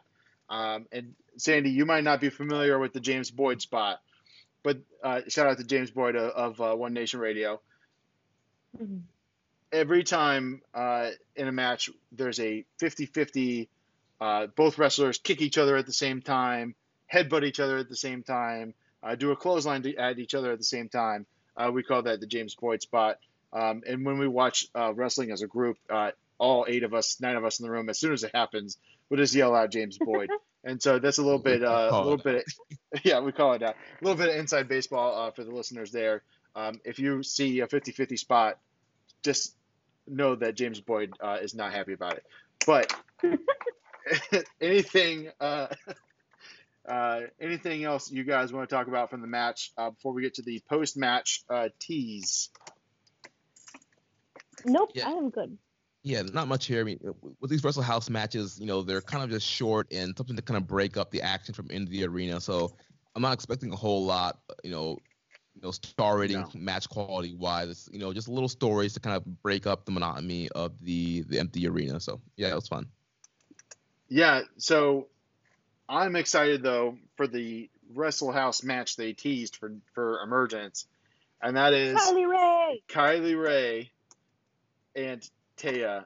And listen, they got a little bit of a preview of that with Slammiversary's gauntlet match that Kylie Ray won.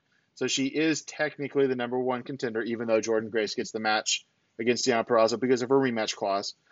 Kylie Ray, fantastic worker. Taya, I mean, if you want to watch some good Taya stuff, go back and watch her matches with Tessa Blanchard on AAA's YouTube channel. You can get lost watching Taya matches for, always, just hours. But I'm really excited for that match. That might be the match I'm most excited about from night 1 of Emergence, and we'll give a little preview of Emergence night 1. But yeah, Sandy, chat me up a little bit about your love for Kylie Ray here. She's so cute. Not only that, I think she's a tremendous worker. God, how can you? Another one of those. Like, how can you could never dislike her. I almost just compared her to John Cena, but I don't like that. Let me not do that. She's just so likable, and And she looks great out there. I have such a girl crush on her. Her finish. What does she name it? Smile to the finish. What a name! I love her. That's all I have to say. Yeah, no, she's great. And she appeared in AEW. Is that right, Jeremy? And then do you have kind of some inside baseball as to kind of how she wound up at Impact when it looked everything was pointing towards her going to AEW? Yeah, so actually, she was one of the first women to sign to AEW, and she was featured on the Double or Nothing pay-per-view, and there was a lot of backstage talk. There was a lot of plans to kind of push her as one of the top faces of their women's division. And then sometime before, I believe it was before All Out and before they got on, she like mysteriously disappeared, and then it ended up coming out that she got released, and it was not a lot of really background on why she got released and kind of what the story was there, and nobody's really dug up the history on what happened there. But apparently, I think it might have had something to do just maybe with her mental health and just kind of the state she was in during that time, because she has no ill feelings towards AEW. She says nothing negative about AEW. But yeah, she just needed to step away from wrestling for whatever reason. And so, yeah, it seemed like she was kind of done wrestling. And then she started wrestling again in Chicago Indies, and then eventually came to Impact. Yeah, and I, you bring up the mental health thing. I do see a lot of times on Twitter she will advocate for mental health and saying, "Hey, man, sometimes people just need to breathe. They need to step back." And I think that's a good message for everyone, and not just people in professional wrestling. But hey, listen, if you're not in the right mindset, if your head's not there, take a step back. It's totally cool to do that. Get yourself correct. Talk to whoever you need to talk to, and if you have anything like that, definitely make sure that you talk to somebody, a close friend, relative, professional in the mental health space. I guess that's my little PSA there, but it is super important, especially for someone that plays a character that is super smiley, super bubbly. It's important that if you're going to put that face on, I think you have to at some point backstage get yourself that way too. Absolutely agree, you guys. I'm really excited to see her. She looks great. Hopefully that time off was able to kind of get her refreshed and a new mindset. And I just wish nothing but the best for her. As I cry tears of joy that she's wrestling again. Yeah, I don't think you're the only one with a crush here, Sandy, on Kylie Ray. I think that's a popular internet opinion. Yep. Yeah. and listen, she looks completely shredded right now. Like I think I could do laundry on her abs. I mean, that's a washboard if I ever saw one. Oh my gosh, her abs are out of this world. Yeah, I mean, like I said, I'm really excited for that match. Then, after that, they had a brief preview of the Emergence card. We'll come back to the Emergence card and do a quick preview. But first, we got to talk about the Impact World Title defense, which was an open challenge. There was rumblings that it was going to be Eric Young. But, even Madison Young was like telling Josh Matthews, like, "What are you, stupid? He already wrestled tonight. He's not going to come out again." He's like, "Well, he's kind of a maniac, so he might wrestle twice in one night." And so I actually legitimately thought he would. And then, Eddie Edwards kind of comes out and he kind of pushes that narrative, cuts a pretty good promo calling out Eric Young. And then we get a surprise, and maybe not the biggest surprise in the world because they've been teasing his arrival. But it's Brian Myers, who we all know and maybe love as Kurt Hawkins, the lovable jobber that lost how many matches, like 220 or something in a row. Yeah, something like that. in WWE before teaming up with Matt Cardona. Brian Myers, super technical wrestler, runs a wrestling school up there in Long Island. He's someone that I think deserves a lot better in his time in WWE. As you can see, this is a theme on this show. But I was pleasantly surprised by this match. Yeah, Brian Myers. Yeah, Brian Myers is one of those guys. he's really underrated, and I think part of it, like you mentioned, is because of the role he was in WWE and both of his runs there of this kind of underneath job guy. But he does have that school in that Long Island area. He actually trained MJF, and so yeah, he's a guy that kind of has a basic kind of solid fundamentals of wrestling. And then Eddie Edwards is just amazing. I think most fans probably know Eddie for his tag team work with the American Wolves with David Richards in Ring of Honor. They had a lot of great matches with the Bucks and the Briscoes and all that stuff. But Eddie's really broken out as a singles guy, and yeah, he's another solid worker. So yeah, it was a really solid matchup here. I was very excited. Brian Myers, he's such a technical wrestler. I just can't believe what's happened to him in WWE. He is one of those talents where everything he does is precise, it's clean, it's hard hitting. He's very smart in there. He's very technical. I mean, every checklist that you could possibly think of for what makes a great pro wrestler, he checks off easily.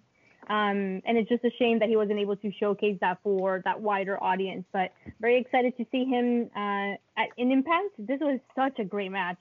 I'm not too familiar with Eddie Edwards as a singles wrestler. Like you mentioned, Jeremy, I am familiar with his work as a tag team, but never really seen him in this kind of role before. And I actually was not even aware that he was the world champion. So I was kind of surprised, but after the more and more the match kept going, I'm like, oh, okay, it makes sense why he's the champion. That was an amazing match. I was very excited to watch this. Yeah, I mean, go ahead, Jeremy. I was gonna say this is the one time where I didn't mind the new guy coming in and losing, because obviously it's a world title match, and it's a former WWE guy, especially being on WWE TV as a jobber, it would look really bad, obviously, if you have a jobber coming in and beating your world champion. So here's one of the instances where I didn't mind that the new guy came in and lose. He still had, got a 50-50 shot against the champ, still looked good, but obviously we got to keep the champ strong here. Yeah, I thought, great hard-hitting match. There was a suicide dive to the outside that Eddie Edwards hit that was pretty aggressive. And it actually looked like, he might have actually banged up his knee a little bit. They worked that in the match some. But, I mean, both guys, super talented. I'm not super familiar with Eddie Edwards. I'm more familiar with Brian Myers. But I really enjoyed it. And I don't believe that Brian Myers is officially signed at Impact. I think he's on a match-by-match kind of appearance thing, similar to like what Matt Cardona is working on in AEW. And then there's some other guys that are kind of floating around that way. Obviously, I don't think Heath is signed to Impact officially. I know there's that kind of that whole he had to wrestle Moose and beat Moose to get in, and he lost, which we're used to seeing Heath lose. But yeah, I mean, Brian Myers, great match. Eddie Edwards, of course, finishes him off with the Boston Knee Party. I'm a sucker. A name for a finishing move. Oh, I was like, what is he saying? Boston Knee Party. Holy crap. And I'm a sucker for anything Boston related. Really, truthfully, my dad's from East Boston. My house was Red Sox baseball. I mean, through and through. So anytime I can see a Boston guy, not necessarily John Cena that we mentioned before. I do like John Cena, but I don't really associate him with Boston. But but Eddie Edwards, I mean, he's the Boston tough guy. Boston Knee Party, like you said, Sandy. I mean, there's I don't know that there's a better name for a finisher. And every time he hits it, it just feels devastating. I mean, the guy knows what he can do, and he does it well. That's a new guy, Josh. You got to watch more of him. We both do. Yeah, for sure. I'm gonna load up some matches here on the old tube of views. Yeah, definitely check out some of Eddie's old work, especially his first world title run. Will be definitely a good stuff to check out. And I thought Brian Myers, kind of to compare him to his tag partner Matt Cardona, I thought Brian Myers did a better job of kind of coming off well in this, kind of breaking off the WWE, kind of stink off himself, and did look really well. As far as Matt Cardona, I thought he was just kind of fine. He didn't really do anything to stand out, and I feel like Brian Myers kind of stood out here, and you could kind of see it could be more believable that he could actually be moved up the card. Absolutely. Yeah, 100% agree. Can we there, also Jeremy. discuss for like a second how jacked Matt Cardona? My accent's coming out. I may not be able to say his name exactly right, but how jacked he looks on AEW. I was blown away. I was like, okay, he's been away from WWE. When did the Exodus happen? That was only a few months ago, wasn't it? Yeah, that was like April, wasn't it? Like after Mania, I think. Yeah, like I mentioned before, quarantine time is playing tricks on me. It feels like months. It feels like years. I mean, but it could have been yesterday. I mean, truthfully, I would still feel like it was 6 months ago. But true. You know, he's jacked. Yeah, he looks great. Brian Myers looks great. A lot of these old WWE guys look great. They look in better shape than they've ever been in. I'm absolutely loving what I'm seeing out of those guys. So with that, I mean, that was a great sign off for Impact, which means that Eddie overall Edwards. Consensus. Oh, so sorry, Josh. No. I go ahead. Give your overall consensus. Overall consensus: Impact has got it going on right now. I am excited to keep watching. I don't think there was anything on here that was like, oh, what is that? Cringe. I enjoyed 99.9% of the show. Very excited to be able to watch every week and discuss every week with you guys.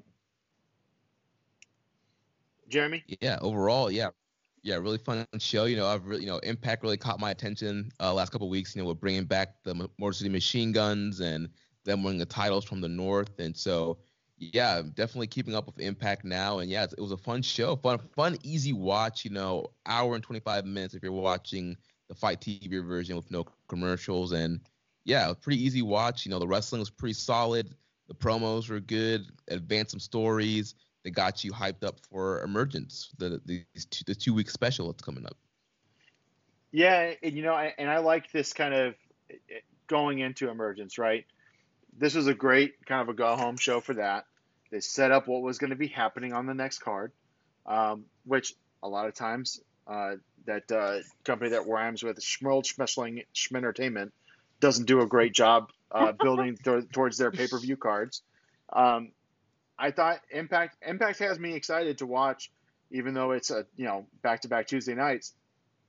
Pretty excited to watch what is going to be a pay-per-view level card. I'm with you there, Sandy.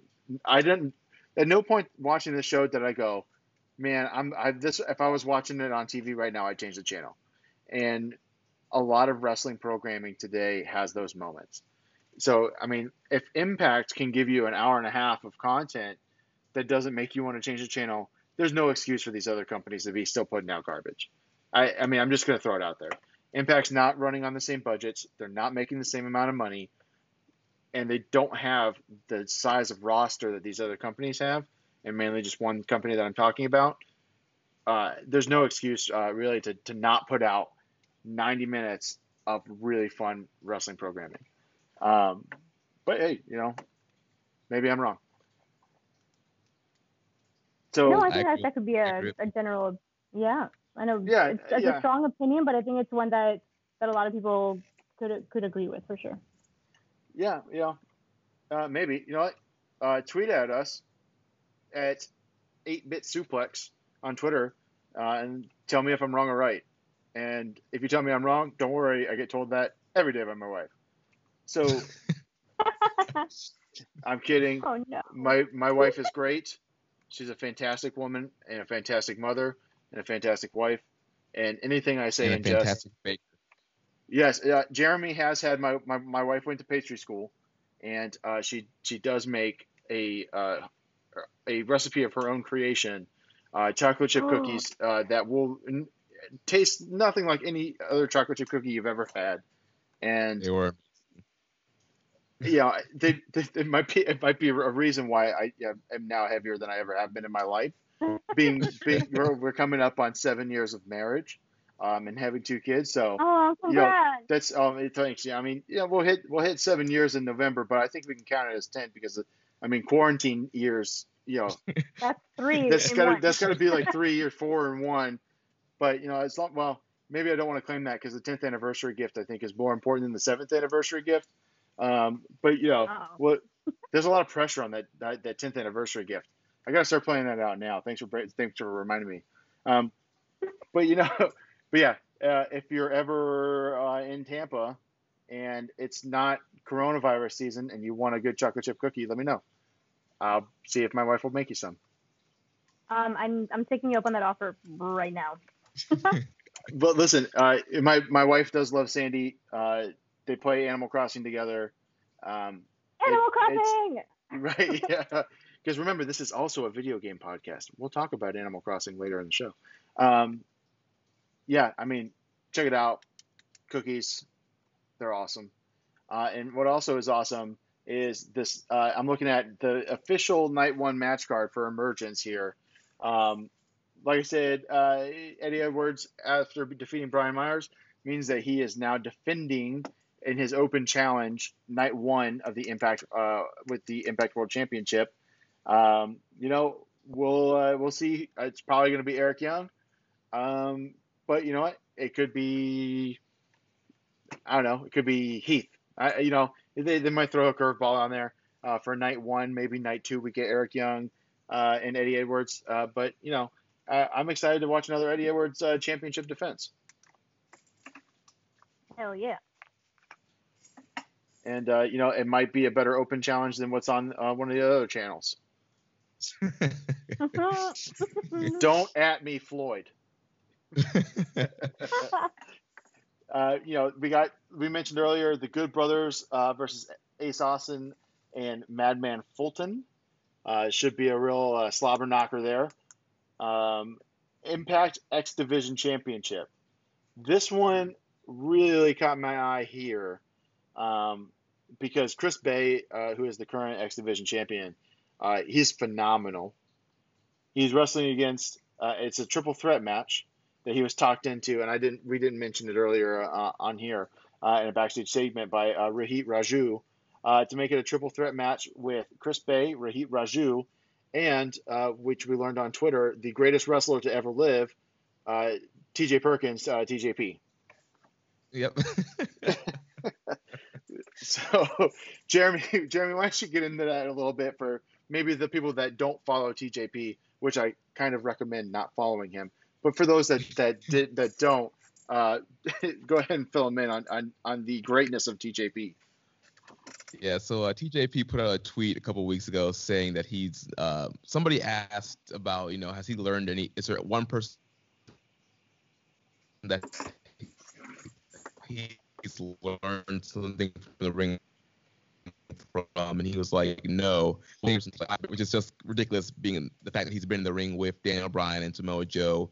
He was training the Inoki Dojo, the original LA Dojo, and he's wrestled so many talented guys. Like, you have to have learned from several of those guys that you worked, but apparently he thinks that he's the ultimate teacher. So we kind of rib around and talk about how the great TJP. But I actually do think TJP is a great professional wrestler. He's really, really great. He's one of my favorites in ring. He's a lot of stupid stuff outside of the ring, but when he's in the ring, I really enjoy his work. So it should be a pretty fun matchup here. Yeah, and I watched watching TJP when he was a part of the Cruiserweight Classic, obviously with that WWE put on. I thought he had some really good matches. He's a great cruiserweight wrestler. They put him on 205 Live, and he disappeared. I mean, what else can you say? He is a really talented wrestler. He does some really cool moves. And just like this podcast, his intro music is 8-bit video game sounding. So special place in my heart for that. I could jam out to his intro music. I haven't heard his TNA or Impact music that he's using now, but WWE, he had the 8-bit style. But I'm excited to see this match. Sandy, you seen any of these guys that would make you really interested in this match? Of course, seeing TJP back when he was the cruiserweights, and he was a cruiserweight champion too, if I'm not mistaken, right? The inaugural one, yeah. Yes, exactly. So he, like Jeremy said, yeah, he may do some questionable things outside of his profession, his character that we all know and love in ring. But yeah, once he's in there, man, I don't think there's something that he can't do in there. So very excited. I'm not too familiar with Chris Bay and the other guy cannot. Yeah, Rahit I don't think Raju. I'll even try to say his name. Rahit Raju. There we go. And I need to get more familiar with them, and I'm sure I will once I continue to watch the Impact product. But excited to see. I mean, if Chris Bay is a champion, you guys are saying great things about him. I need to do some research before this match, but I'm very excited to see that. It should be fun. Yeah, absolutely. And Jeremy and we got the opportunity to see TJP work the American leg of the New Japan tour that was in St. Petersburg, Florida. I thought TJP put on a pretty good match. If memory serves correctly, he and his partner had to wrestle against Cole Cabana and I'm drawing a late night podcasting blank, Toriano. I believe they had to wrestle those guys. And, he puts on a pretty good wrestling clinic, but we all know who the star of that match was, and that was Toriano. Freaking Yano. Hashtag Toriano's the greatest. So Get moving right out along of here. Sandy, we're going to fight later about this. Listen. I will smack you. I think it's because don't mess with Shooter Sandy. Yeah, Shooter Santos over here. For those that don't know, Sandy is training in the Lethal Academy to be a professional wrestler, and Jeremy and I have had the pleasure of seeing her matches. And much to the earlier statement about how I would not be in a hallway alone with Jordan Grace, Sandy, you and I will not be caught in a dark alley together because I know I will not leave that not bruised. So.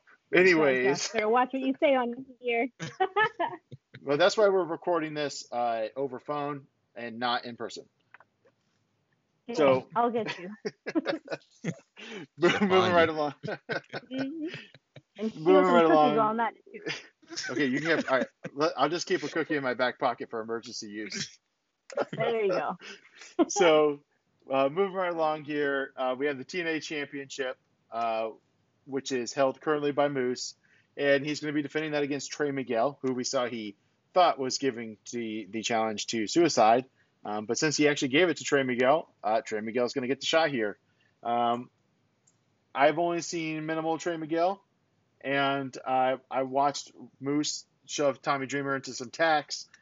So I'm interested to see kind of how they want to play this match here, because Moose is much bigger than Trey Miguel. Yeah, definitely a good, big man, little man matchup. Trey part of the Rascals. I'm more familiar with Desmond Xavier and Zachary Wentz of the Rascals than I am with Trey Miguel, but I've seen a few of Trey matches and high flyer just like those guys. So this should be, the David versus Goliath kind of style matchup here. Those are always fun. I'm excited. Yep, and unfortunately, I feel like Goliath is going to win this one, but we'll see. Because Moose looks like $1 million, and he's just intimidating. Moving along here, and this is a tag team that you mentioned, Jeremy, that you were getting excited about watching Impact again. It's the tag team champions, the Motor City Machine Guns, defending against the North. The North, of course, dropped the titles to them post Slammiversary, and then now in a rematch here. Two really solid tag teams. This has a chance, in my opinion, to walk away as the best match of the night.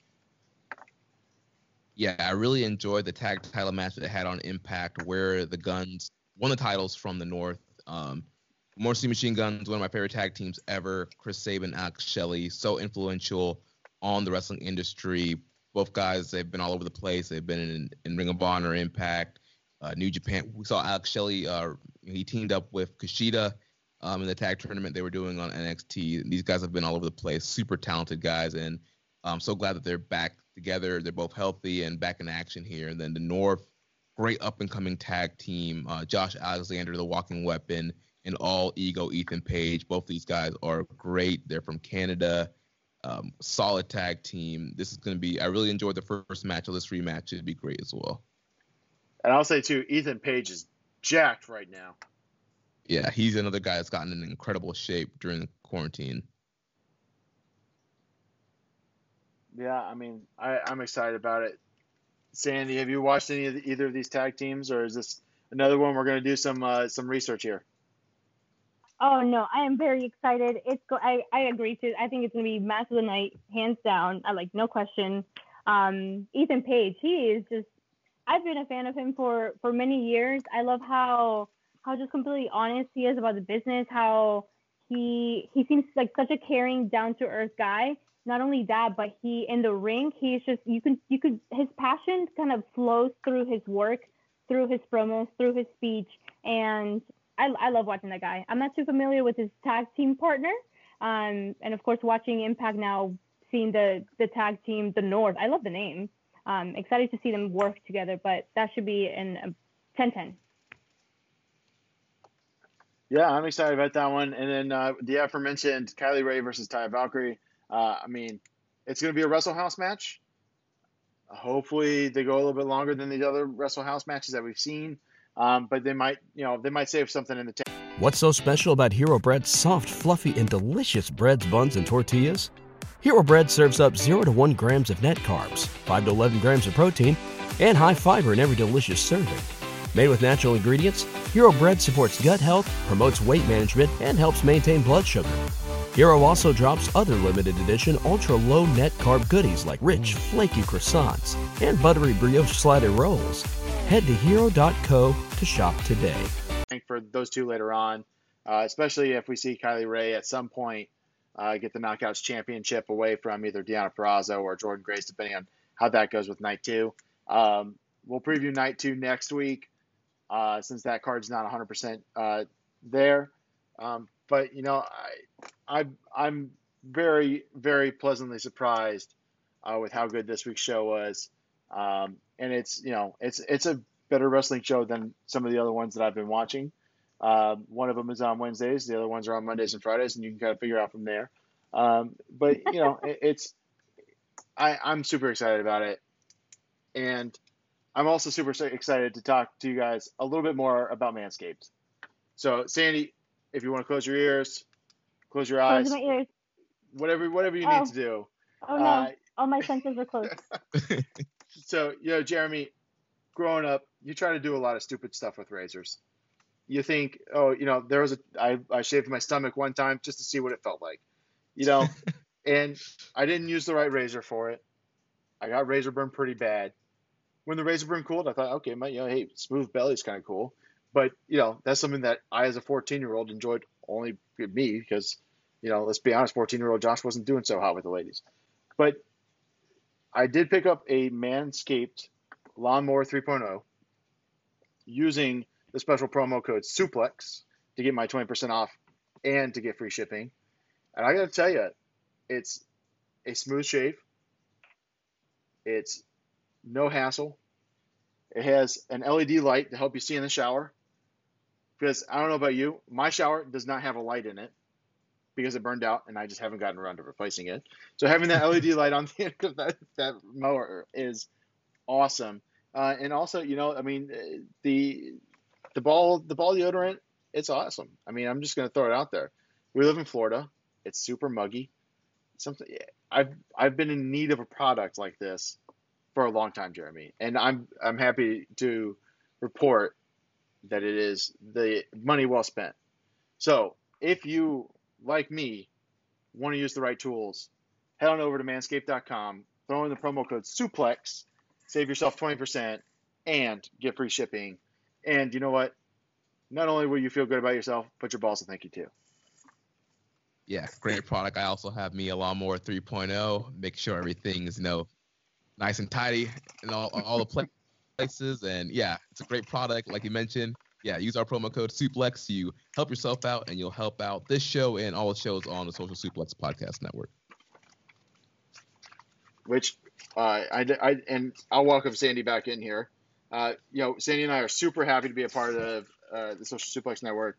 I'm a big fan of listening to just throwing on the feed and just hearing all the great voices that we have on the network. One Nation Radio, Keeping It Strong Style are two of my favorites. Obviously, I know you guys. I go to wrestling shows with you guys. I talk to you guys daily through our Facebook group chat. Shout out to the Largo Loop. And I still listen to you guys talk about wrestling for a combined 6 hours every week. because the shows are that good. So, even though, I think I might know everything you guys have to say on the podcast just from our daily conversations, there's always more. So head on over to the Social Suplex podcast feed on Apple Podcasts or wherever you get your podcasts, and then also the individual show feeds as well. A lot of good stuff on there. So switching gears real quick, and we're going a little bit longer than I expected. Well, let's talk real quick about the AEW Women's Tag Tournament, the Deadly Draw. I think I got that right. It's a very wordy title. Yep, Deadly Draw.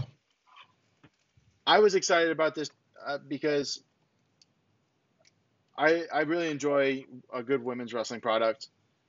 I'm excited for what Impact is bringing with the Knockouts division. And, there's been a lot of criticism about AEW's women's wrestling product. They don't get a lot of love on Dynamite. You might see a 5-minute match on Dark. You might see a 2-minute match on Dynamite, like we saw with Swole and Reba this past week, a week ago. So giving the women a spot to showcase their talents, their abilities, have a little bit more room to breathe with their matches. I was super excited about it. And I was also hoping, and I still hope, that they will sign some of these women that they brought in for this tournament. We saw a pretty strong week 1 with the Nightmare Sisters. I think, writing's on the wall about what they're going to do in this tournament, which is the team of Allie and Brandy Rhodes. And a really strong showing, I thought, from NXT cast-off Tay Conti and Anna Jay, who is a part of the Dark Order. They both won to advance last week.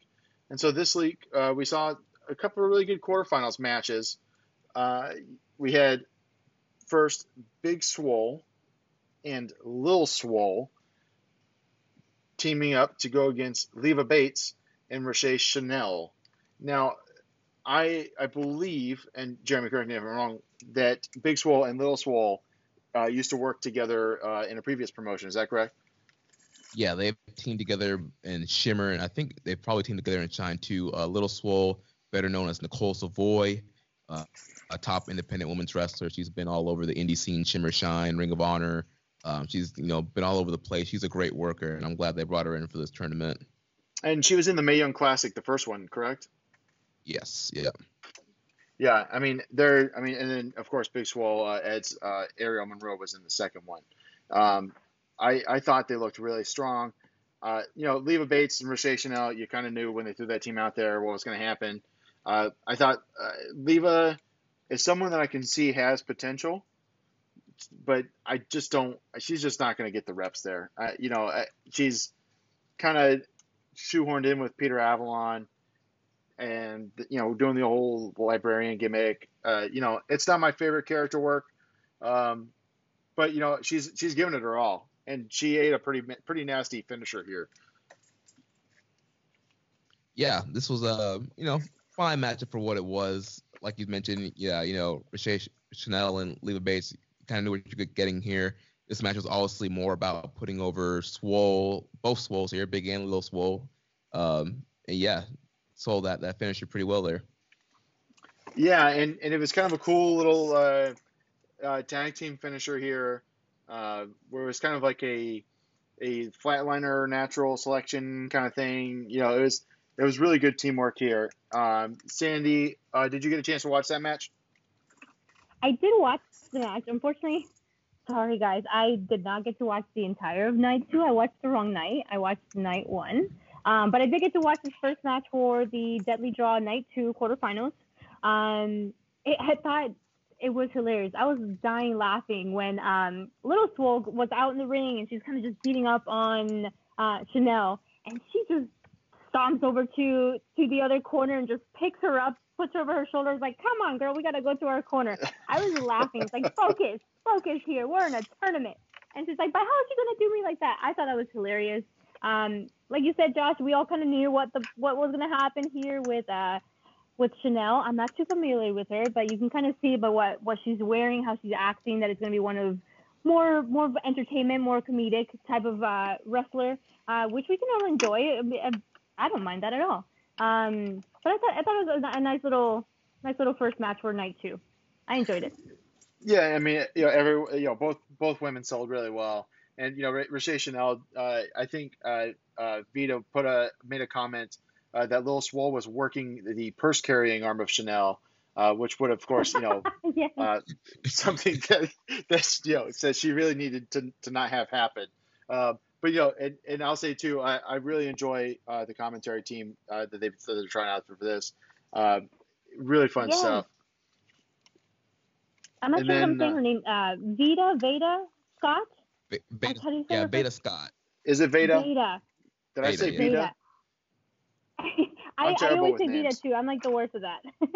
But she did so great on commentary, and I think that's one of the first times AEW has brought her over for that role, if I'm not mistaken. Right, Jeremy? Yeah, it's the first time. Yeah, it's kind of her bringing her in, first time being on screen for AEW. And yeah, Veda's another independent women's wrestler who's been all over the place. She's also done a lot of commentary work too. She's done commentary for Ring of Honor and some other places before, so she does have that experience. So yeah, I think her and Tony did a great job, and it's great kind of having the women's wrestler perspective on the commentary. Yes. Absolutely. I enjoyed and I it, think, and I gotta make a note. Even with Impact having Madison Rayne on the commentary team was so great. You have to kind of it's enjoyable when that works, when you can have the women's perspective in there, especially coming from wrestlers so they know what they're talking about. Kind of what we see in NXT with, oh my gosh, why is the name escaping me right now? Beth Phoenix. Help me out. Beth Phoenix, thank you. I love it when she was brought on, and I feel like that's something that Raw and SmackDown can use. And now that when Renee was taken away from the team, I really enjoyed Renee in there too. But that's just me. Yeah, no, I agree. And it's always, I mean, I think especially in wrestling, female voices definitely need to be heard more, especially, if there's women in the ring, get that woman wrestler perspective. Even just, when it's two dudes in there. I mean, if you have a female wrestler that's a good announcer, put her on there, let her talk about it because she knows those moves too. Agreed. And, speaking of the production team, the second match was kind of an interesting introduction to it because I'm not the biggest fan of them using Medusa so much. But, I get it. She's got a lot of history, obviously, on TNT. So Medusa comes out backstage and tells Dasha that she's going to take a draw. And she winds up getting paired with Rachel Ellering. So we got to see Rachel for the first time in an AEW ring. I saw Rachel wrestle a couple of times in NXT before she got hurt. And then I saw her as well with the Mae Young Classic too. I think Rachel is awesome. I'm excited to see her there. And I was also extremely excited to see their opponents, which we saw wrestle against each other on Dynamite, and that's Diamante and Ivelisse. This was a super awesome. I really enjoyed this match. It's probably my favorite match of the tag tournament so far. I thought all four women wrestled really hard.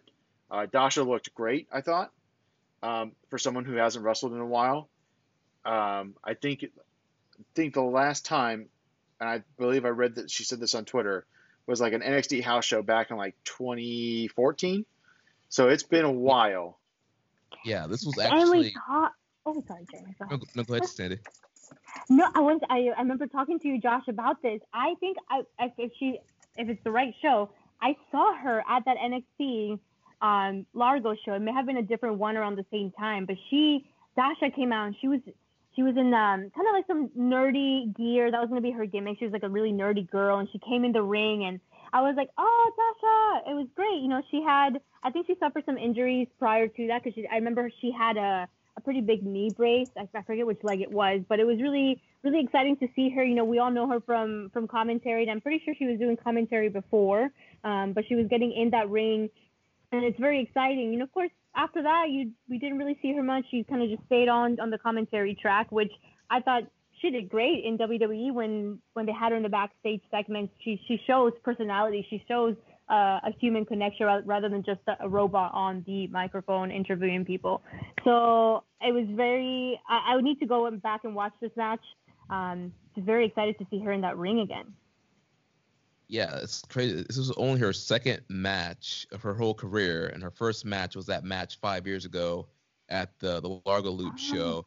Honestly, you couldn't really tell it. Like looking at obviously you watch her, you can tell yeah, she's a beginner. She's still very green. There were some points where she might have been seemed like a little indecisive. Besides that, she's a great athlete, great personality. Like there was no single botches whatsoever. Like No. she looked pretty solid in there, and she's been training at the Flatback School, which is run by Tyler Breeze and Sean Spears here in Florida. And so yeah, she's been getting her reps in, and she looks really good. And I think with some time, getting more reps, more matches, like she's somebody that could be a star of the division. Yeah, and I even made a note, like, we need to see her, I think, in the ring more, especially given that a lot of the talent is stuck overseas. There you have Statlander sidelined with a knee injury. You have Britt Baker, obviously, who's been, on the sidelines with a knee injury. They need female wrestlers to step in here. And I think that Dasha is someone they can rely on. And you know what? She's already there. And I think, she's not going to be as in demand as some of these other talents are. So I think you have a real shot here to have that homegrown talent kind of come through this. And I thought she looked great. You mentioned that she's, she's a great athlete. They brought up Titan Games a few times. Once I heard the first time, I kind of started listening to it more. And then what's funny too is I noticed on Dynamite this week that Dwayne Johnson was mentioned by name. So AEW is kind of teasing a little bit of Dwayne Johnson, stuff, and even to the point where Jim Ross called Uranagi the rock bottom on the Dynamite broadcast, which I don't know what they're trying to do, putting Dwayne over, but you know what? Not that Dwayne needs any help getting over, but I thought there was a funny little wrinkle there. And then of course, the talk of the match was Diamante and Ivelisse. They've been training together for a long time. They're a pretty good team. It kind of, like you say, Jeremy, there was some indecisiveness towards the end of the match with Dasha, kind of not necessarily like she knew where to go, but then she maybe second guessed her a little bit. But they wind up getting the win here for Diamante and Ivelisse, which sets up our semifinal matches, which will be the Swole Fam, as they started calling them towards the end of the broadcast, against the Nightmare Sisters. And then Ivelisse and Diamante against the team of Tay J, as they've named themselves, Tay Conti and Anna Jay. And this sets up an interesting thing here, because I think we all think that the Nightmare Sisters are just going to win this thing. I don't think that's the right call, but being that they're the only team with 2 signed wrestlers on it, and that fact that Brandy Rhodes is there, it feels like that's what it's going to be. So I'm thinking at the next Dynamite, which is going to be on the Saturday after the NBA playoffs, I think we're going to see the Nightmare Sisters wrestle against Ivelisse and Diamante for the final. So I actually think that Nightmare Sisters are going to lose the tournament. I think they'll get to the finals, but we've been seeing this kind of relationship between Brandy and Allie over the last few months now, where it's kind of this kind of frenemy relationship that kind of they pretend to like each other, they hate each other. It's kind of weird, and last week Brandy started acting very heelish, talking about her, being the first woman to have action figures and kind of rubbing it in Allie's face. So I think they're going to get to the finals, but there's going to be some miscommunication, and one of them are going to turn on each other, and that's going to cost them the Deadly Draw tournament. I surely hope so, because as soon as Josh said that they're probably going to win, I literally did a FaceTime over video. He couldn't see me, but if you heard a smack, that was me smacking my forehead with my palm. Yeah, it's one of those things, we see this start and stop a lot with Brandy in the ring. The first show that I ever went to with you, Jeremy, was I believe it was it Fight for the Fallen up at Daly's Place last year. And we saw a match between Allie and Brandy. It was not great. And you see this, the Nightmare Collective thing. You have these different ideas of putting Brandy in the ring. I kind of wish that they would just either go all in and just, no pun intended, push her as a wrestler and leave her in there, or just take her out completely and let the other women talent get some shine, get some opportunity. And I sure hope you're right. I hope there is, kind of even like a double turn or something where Allie becomes a face and Brandy goes full heel. We've seen teases of Cody going heel, so maybe the Nightmare family as a whole, kind of turns heel, and maybe QT and Allie become the faces out of that. Popular choice of the Largo Loop QT Marshall. So we'll see what happens. I'm entertained. It's on YouTube. Real easy watch. I mean, it's right about 45 minutes each episode. So I'm a little bit disappointed that the final is not going to be on the pay-per-view card. I wish that they would give the women that match on that card. But we're getting it on Dynamite instead of YouTube for the finals, and I guess that's good enough for now. Yeah, they've been doing pretty good YouTube numbers. I know the week 1 was almost 600,000 viewers on YouTube, which was higher than Dark for that week, and higher than a lot of the videos that they have on there. So that's fantastic.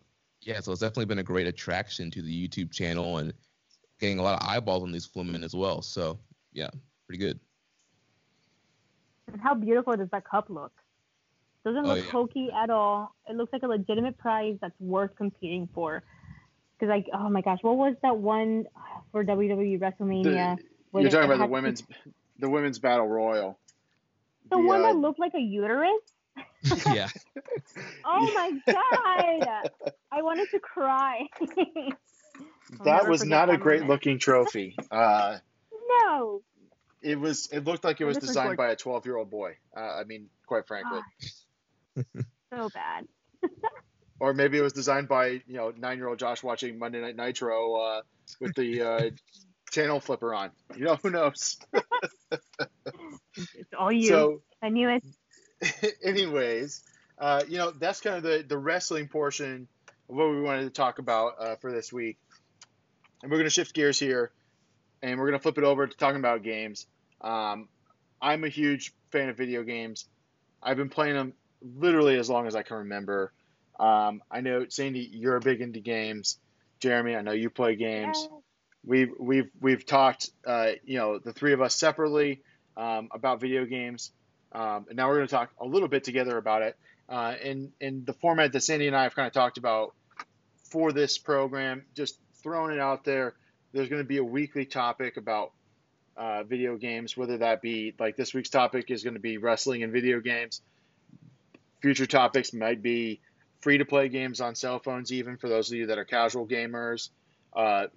Games that we're playing right now, new releases we're excited for, consoles that are coming out. So video games is as fast a topic that there really can be. And so if you want to hear us talk about something, feel free to tweet us at 8Big Suplex on Twitter and give us some suggestions. We're open to it. We want to talk about what you want to hear about. And I'll talk about anything video game related because chances are I've played it. I still have my collection of systems in the closet. I'm not allowed to keep all of them out at once, although I would love to.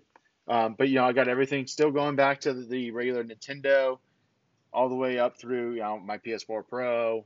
I have a Switch, obviously. We talked about Animal Crossing earlier.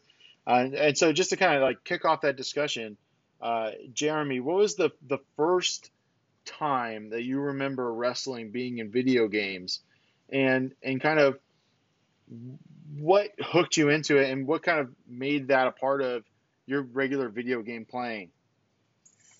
Yeah, so I think the first wrestling game I can remember playing was for Sega Genesis. I believe it was Royal Rumble was the game. Great game. I'm picturing I think like Lex Luger, like Macho Man was on the cover of the game. And so, yeah, that like I mentioned earlier in the beginning of the show, I've been watching wrestling since I was like 2 or 3. My whole family used to be really big into wrestling and also into video games too.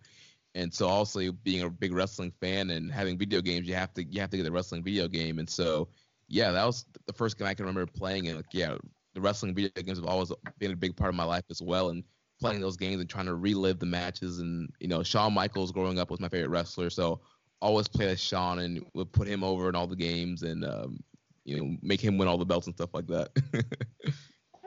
That's awesome. Sandy, what was your first experience with wrestling and video games? So I've been playing video games longer than I've been watching wrestling. I was born and raised in Colombia, and I previously, before moving to the United States, I had no idea what wrestling even was. I think I found out about wrestling even before I knew how to speak English properly. But I was playing video games in Colombia, and I never once saw like any wrestling video games over there. I was busy playing Super Mario and Zelda. Like Zelda's like my favorite game, next to Maniac Mansion. If any listeners out there have played Maniac Mansion, or even if you guys have played it, my number one favorite game in the whole entire world. It's a point and click adventure game. Love those games. But it wasn't until after I started watching wrestling when I was scrolling through the channels and I'm like, what in the heck is happening there? Attitude Era, 1998. No, I think it was 99, maybe 2000. That's when I got hooked. And of course, getting hooked into it, it's like, okay, where can I get more of this? Instead of just watching once a week and the pay-per-views, I need more. Give me more. So I convinced my mom to buy me, I believe it was WWF Attitude, which came out in 99. That was the one that came out shortly after Owen Hart's death, if I'm not mistaken, because I remember it had like a little like tribute, like that it was dedicated to Owen Hart. So that was my first wrestling video game. So I was like, okay, my first love is video games, and now I'm obsessed with wrestling. And holy crap, they make a video game of wrestling. Sign me up. So that was my very first one. And you know what's so funny? I actually have to share some pictures with you guys of all my video game systems. I still have them all, and they're kind of working. I just moved to an apartment that has a little loft upstairs, and I have an old TV up there, this 9-cube furniture piece where I have them all in there, and they're all connected, and I'm making them work whether they want to or not. They're going to turn on, damn it, and I'm going to play. And the other day, I actually got to play WWF Attitude. Not as good as I remember, like with most things from back in that day. You were like, why was I obsessed with this? And yeah, it wasn't very good. I don't even understand, but that was my very first one, and it'll always have a special spot in my heart because of that. That's awesome, and we'll throw up the pictures of the systems, the video game system collections on our Twitter feed there, because I'll kind of show off. I'll flex too, and show off mine. And, Jeremy, I don't know if you got any retro consoles still. I know you're rolling with the Xbox family, but yeah, growing up, we had all the consoles growing up, and at my parents' house, yeah, the Sega Genesis is still there, the N64, Super Nintendo.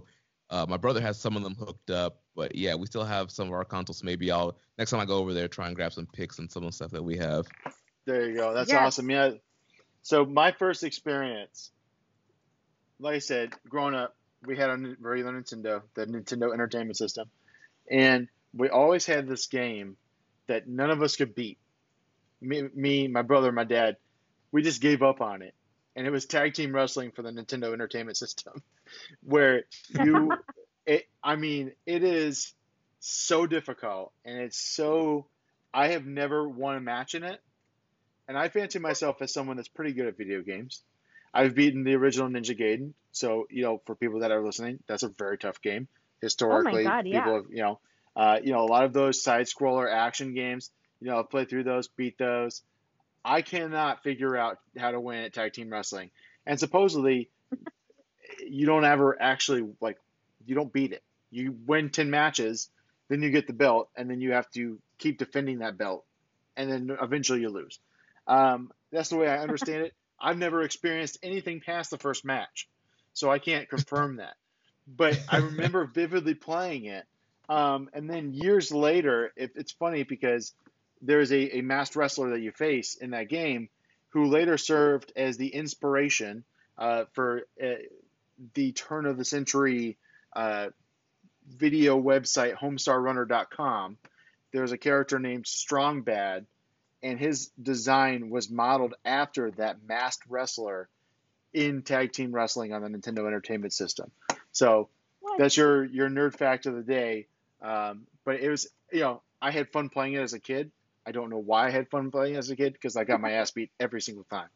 But like I mentioned before, the game that really got me in love with professional wrestling and video games, the first one was WCW versus NWO. It might have even just been WCW World Tour. And then the follow up to that game, which was WCW versus NWO Revenge on the Nintendo 64. I mean, That was I such cannot. a good one. I want to find it. I don't have it in my collection anymore. Well, when you come over for cookies, we'll play it because I have it on. I still have the cartridge. I shouldn't say still have. Nice.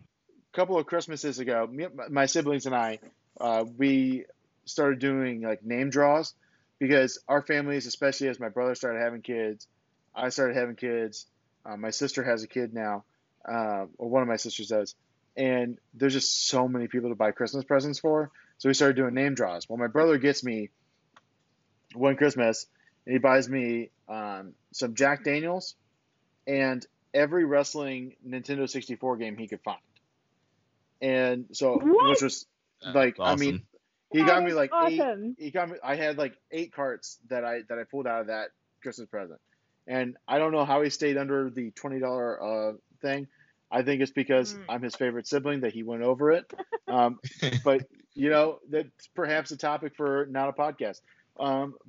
But yeah, I mean, WCW versus NWO Revenge.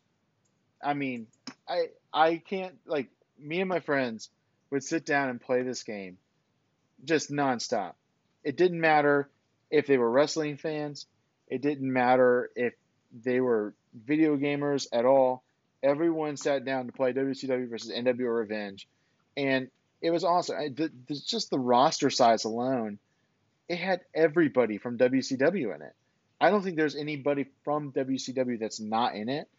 And then they also had non-WCW wrestlers that were Japanese wrestlers that there were some licensing issues. So for here in the States, they kind of reskinned them and called them something different.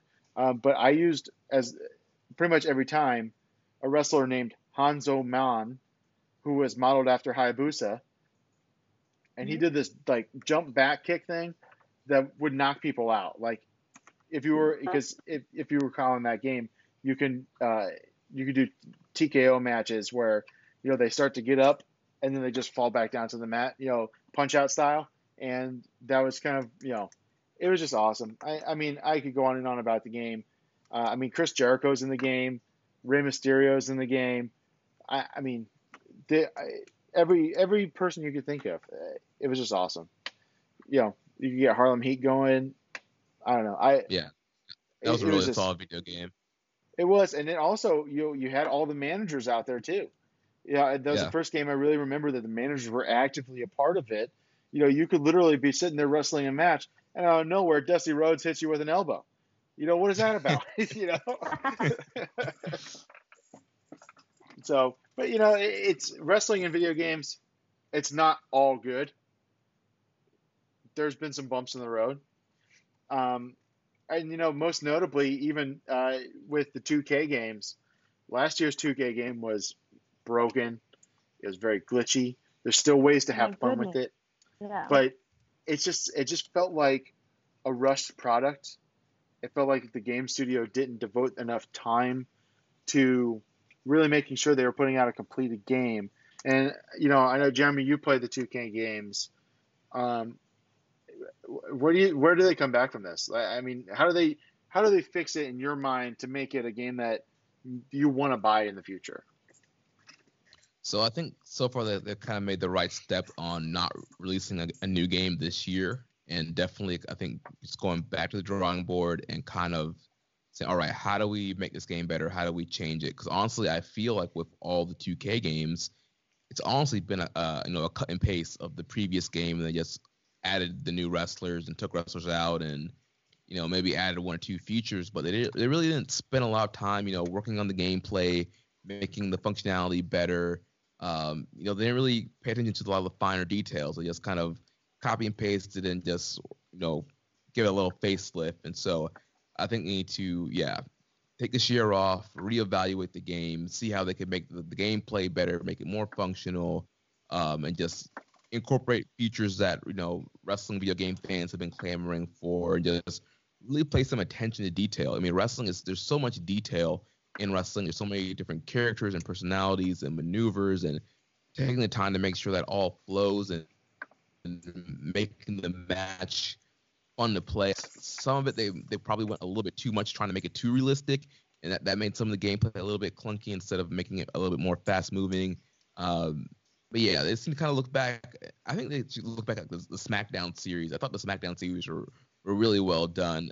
Here Comes the Pain was my favorite in that series, and there was just so much functionality there, and the customization of wrestlers, and the season mode was great, and kind of walking through kind of the big storylines that were happening there, and you can put anybody in the season mode and kind of go through that. So yeah, I think we just need to kind of be a little creative and kind of break the mold, and just kind of, instead of doing the whole cookie cutter copy and paste kind of model they've been doing.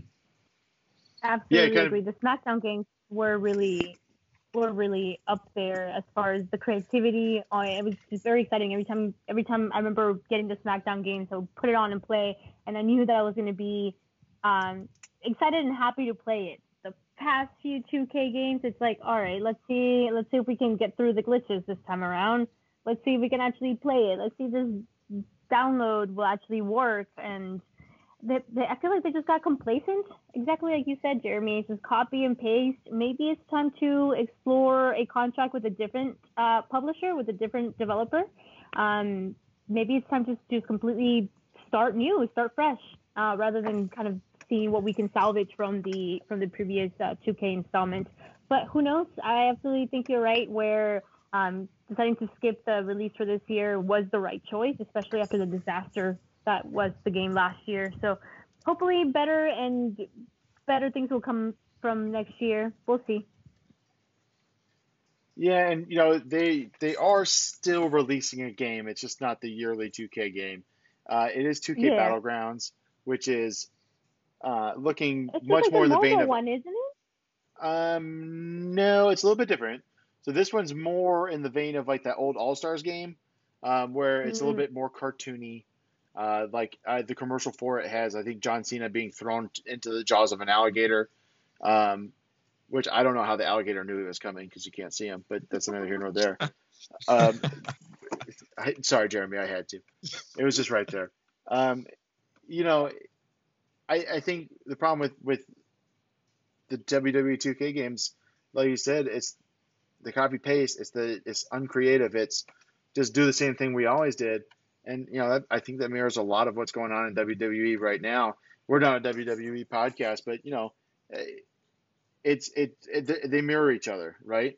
If WWE is not investing in their product that they're putting out and trying to make it as creative and new and fresh, it's going to reflect that in the other medias that they put out. And so I think there's a good opportunity for them to jump back and say, okay, let's restart this, especially since there is going to be a publisher that's going to get signed for an AEW game at some point. That Kenny Omega's heavily involved with trying to help kind of get that thing launched.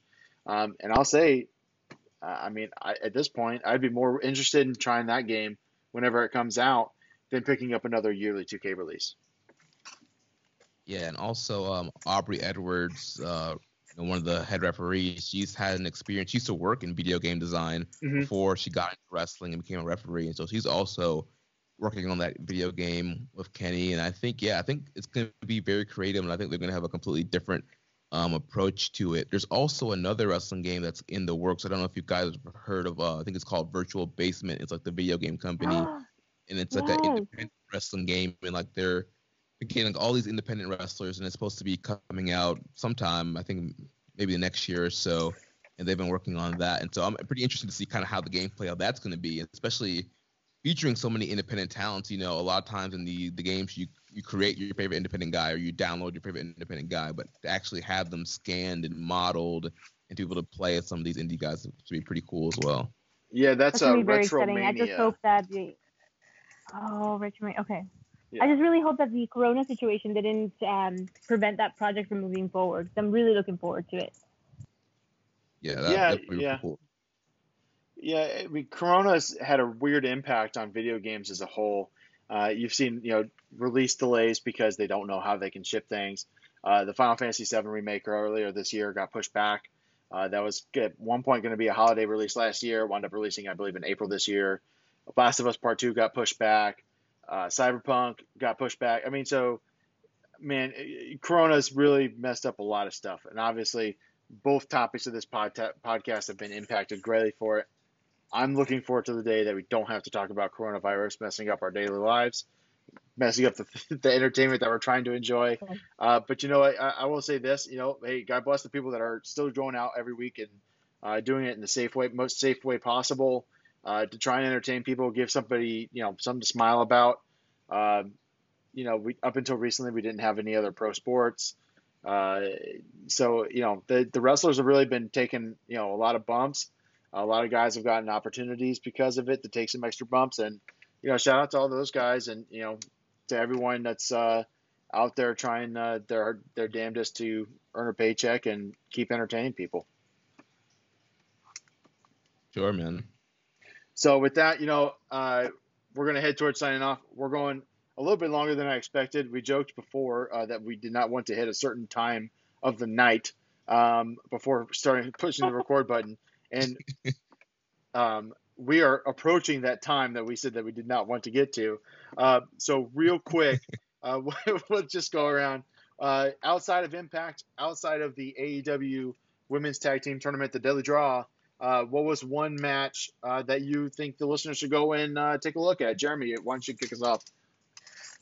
Yeah, so for me, if you are a subscriber of NJPW World, or if you want to use some other methods, I think you should watch the opening match of the New Japan Cup USA, which featured Carl Fredericks, the Alpha Wolf, taking on Kenta.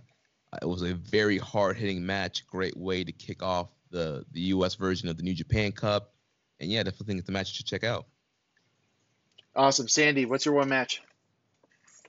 My one match for this week has got to be Heather Monroe versus Hikaru Shida in AEW Dynamite it was a women's world title match.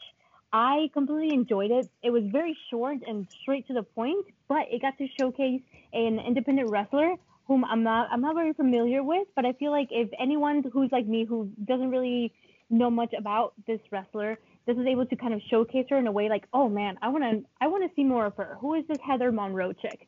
The match is very aggressive from the get-go. Cheetah looked great. Monroe looked great. I love how you could see how mean her strikes looked. Like it was brutal. Like she was actually getting in there and it's like, okay, this is my chance. This is my shot. I'm going in there and I'm going to throw those elbows and I'm going to throw those punches and I'm going to make it look like I am here for a reason and that is to win, which, I mean, hello, that's what pro wrestling is. You're in there, you're in a match, you're in a fight, you're in a bout, you have to give it your all. And I feel like Heather Monroe did this absolutely perfectly. They were absolutely brutal. They both looked great. Like I said, even though it was a very short match, I really enjoyed what Monroe was able to showcase here, and I'm excited to see more of her. Awesome. Yeah, I mean, and anytime we get to see Hikaru Shida, not a bad night. My one match, you know what? Throw up AEW Dark. Take a look at Lee Johnson versus Phoenix.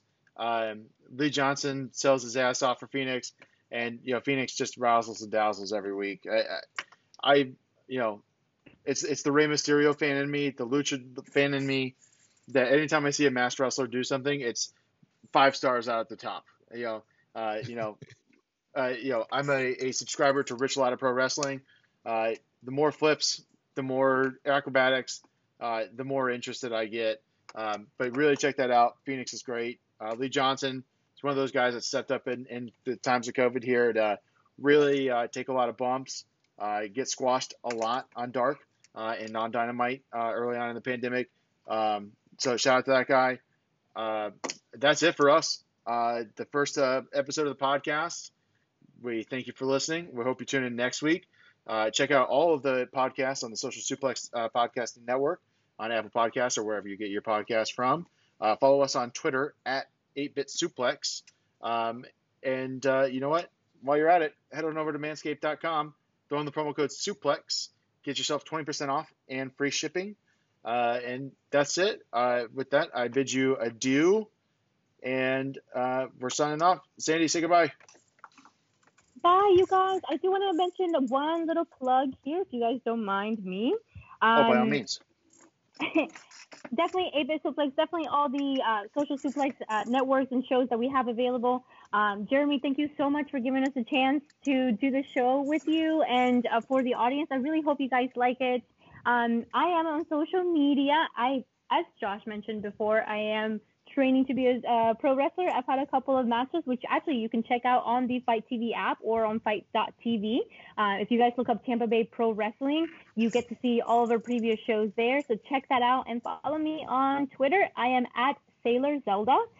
Yes, I love Sailor Jupiter, and yes, I love The Legend of Zelda. So that's that right there. And you can find me on Instagram at Sandy Gaviria. The last name spelling there, Gaviria. If anything, I'm sure you guys can find me on Twitter, and hopefully we'll be in touch. Awesome. Jeremy, you got anything else you want to throw out there, buddy? Yeah, you can follow me on Twitter at Jeremy L. Donovan. You can follow at Social Suplex, and that's where you can all of our shows. Like Josh said, make sure you subscribe, support all the shows here on the Social Suplex Podcast Network, and I'm looking forward to more 8-Bit Suplex episodes, guys. Awesome. Yay! Thanks so much, everyone. Subscribe. Throw us 5 stars. If this was a Dave Meltzer app, you could throw 6, but they cap us at 5. Thanks, everybody. We'll see you next week.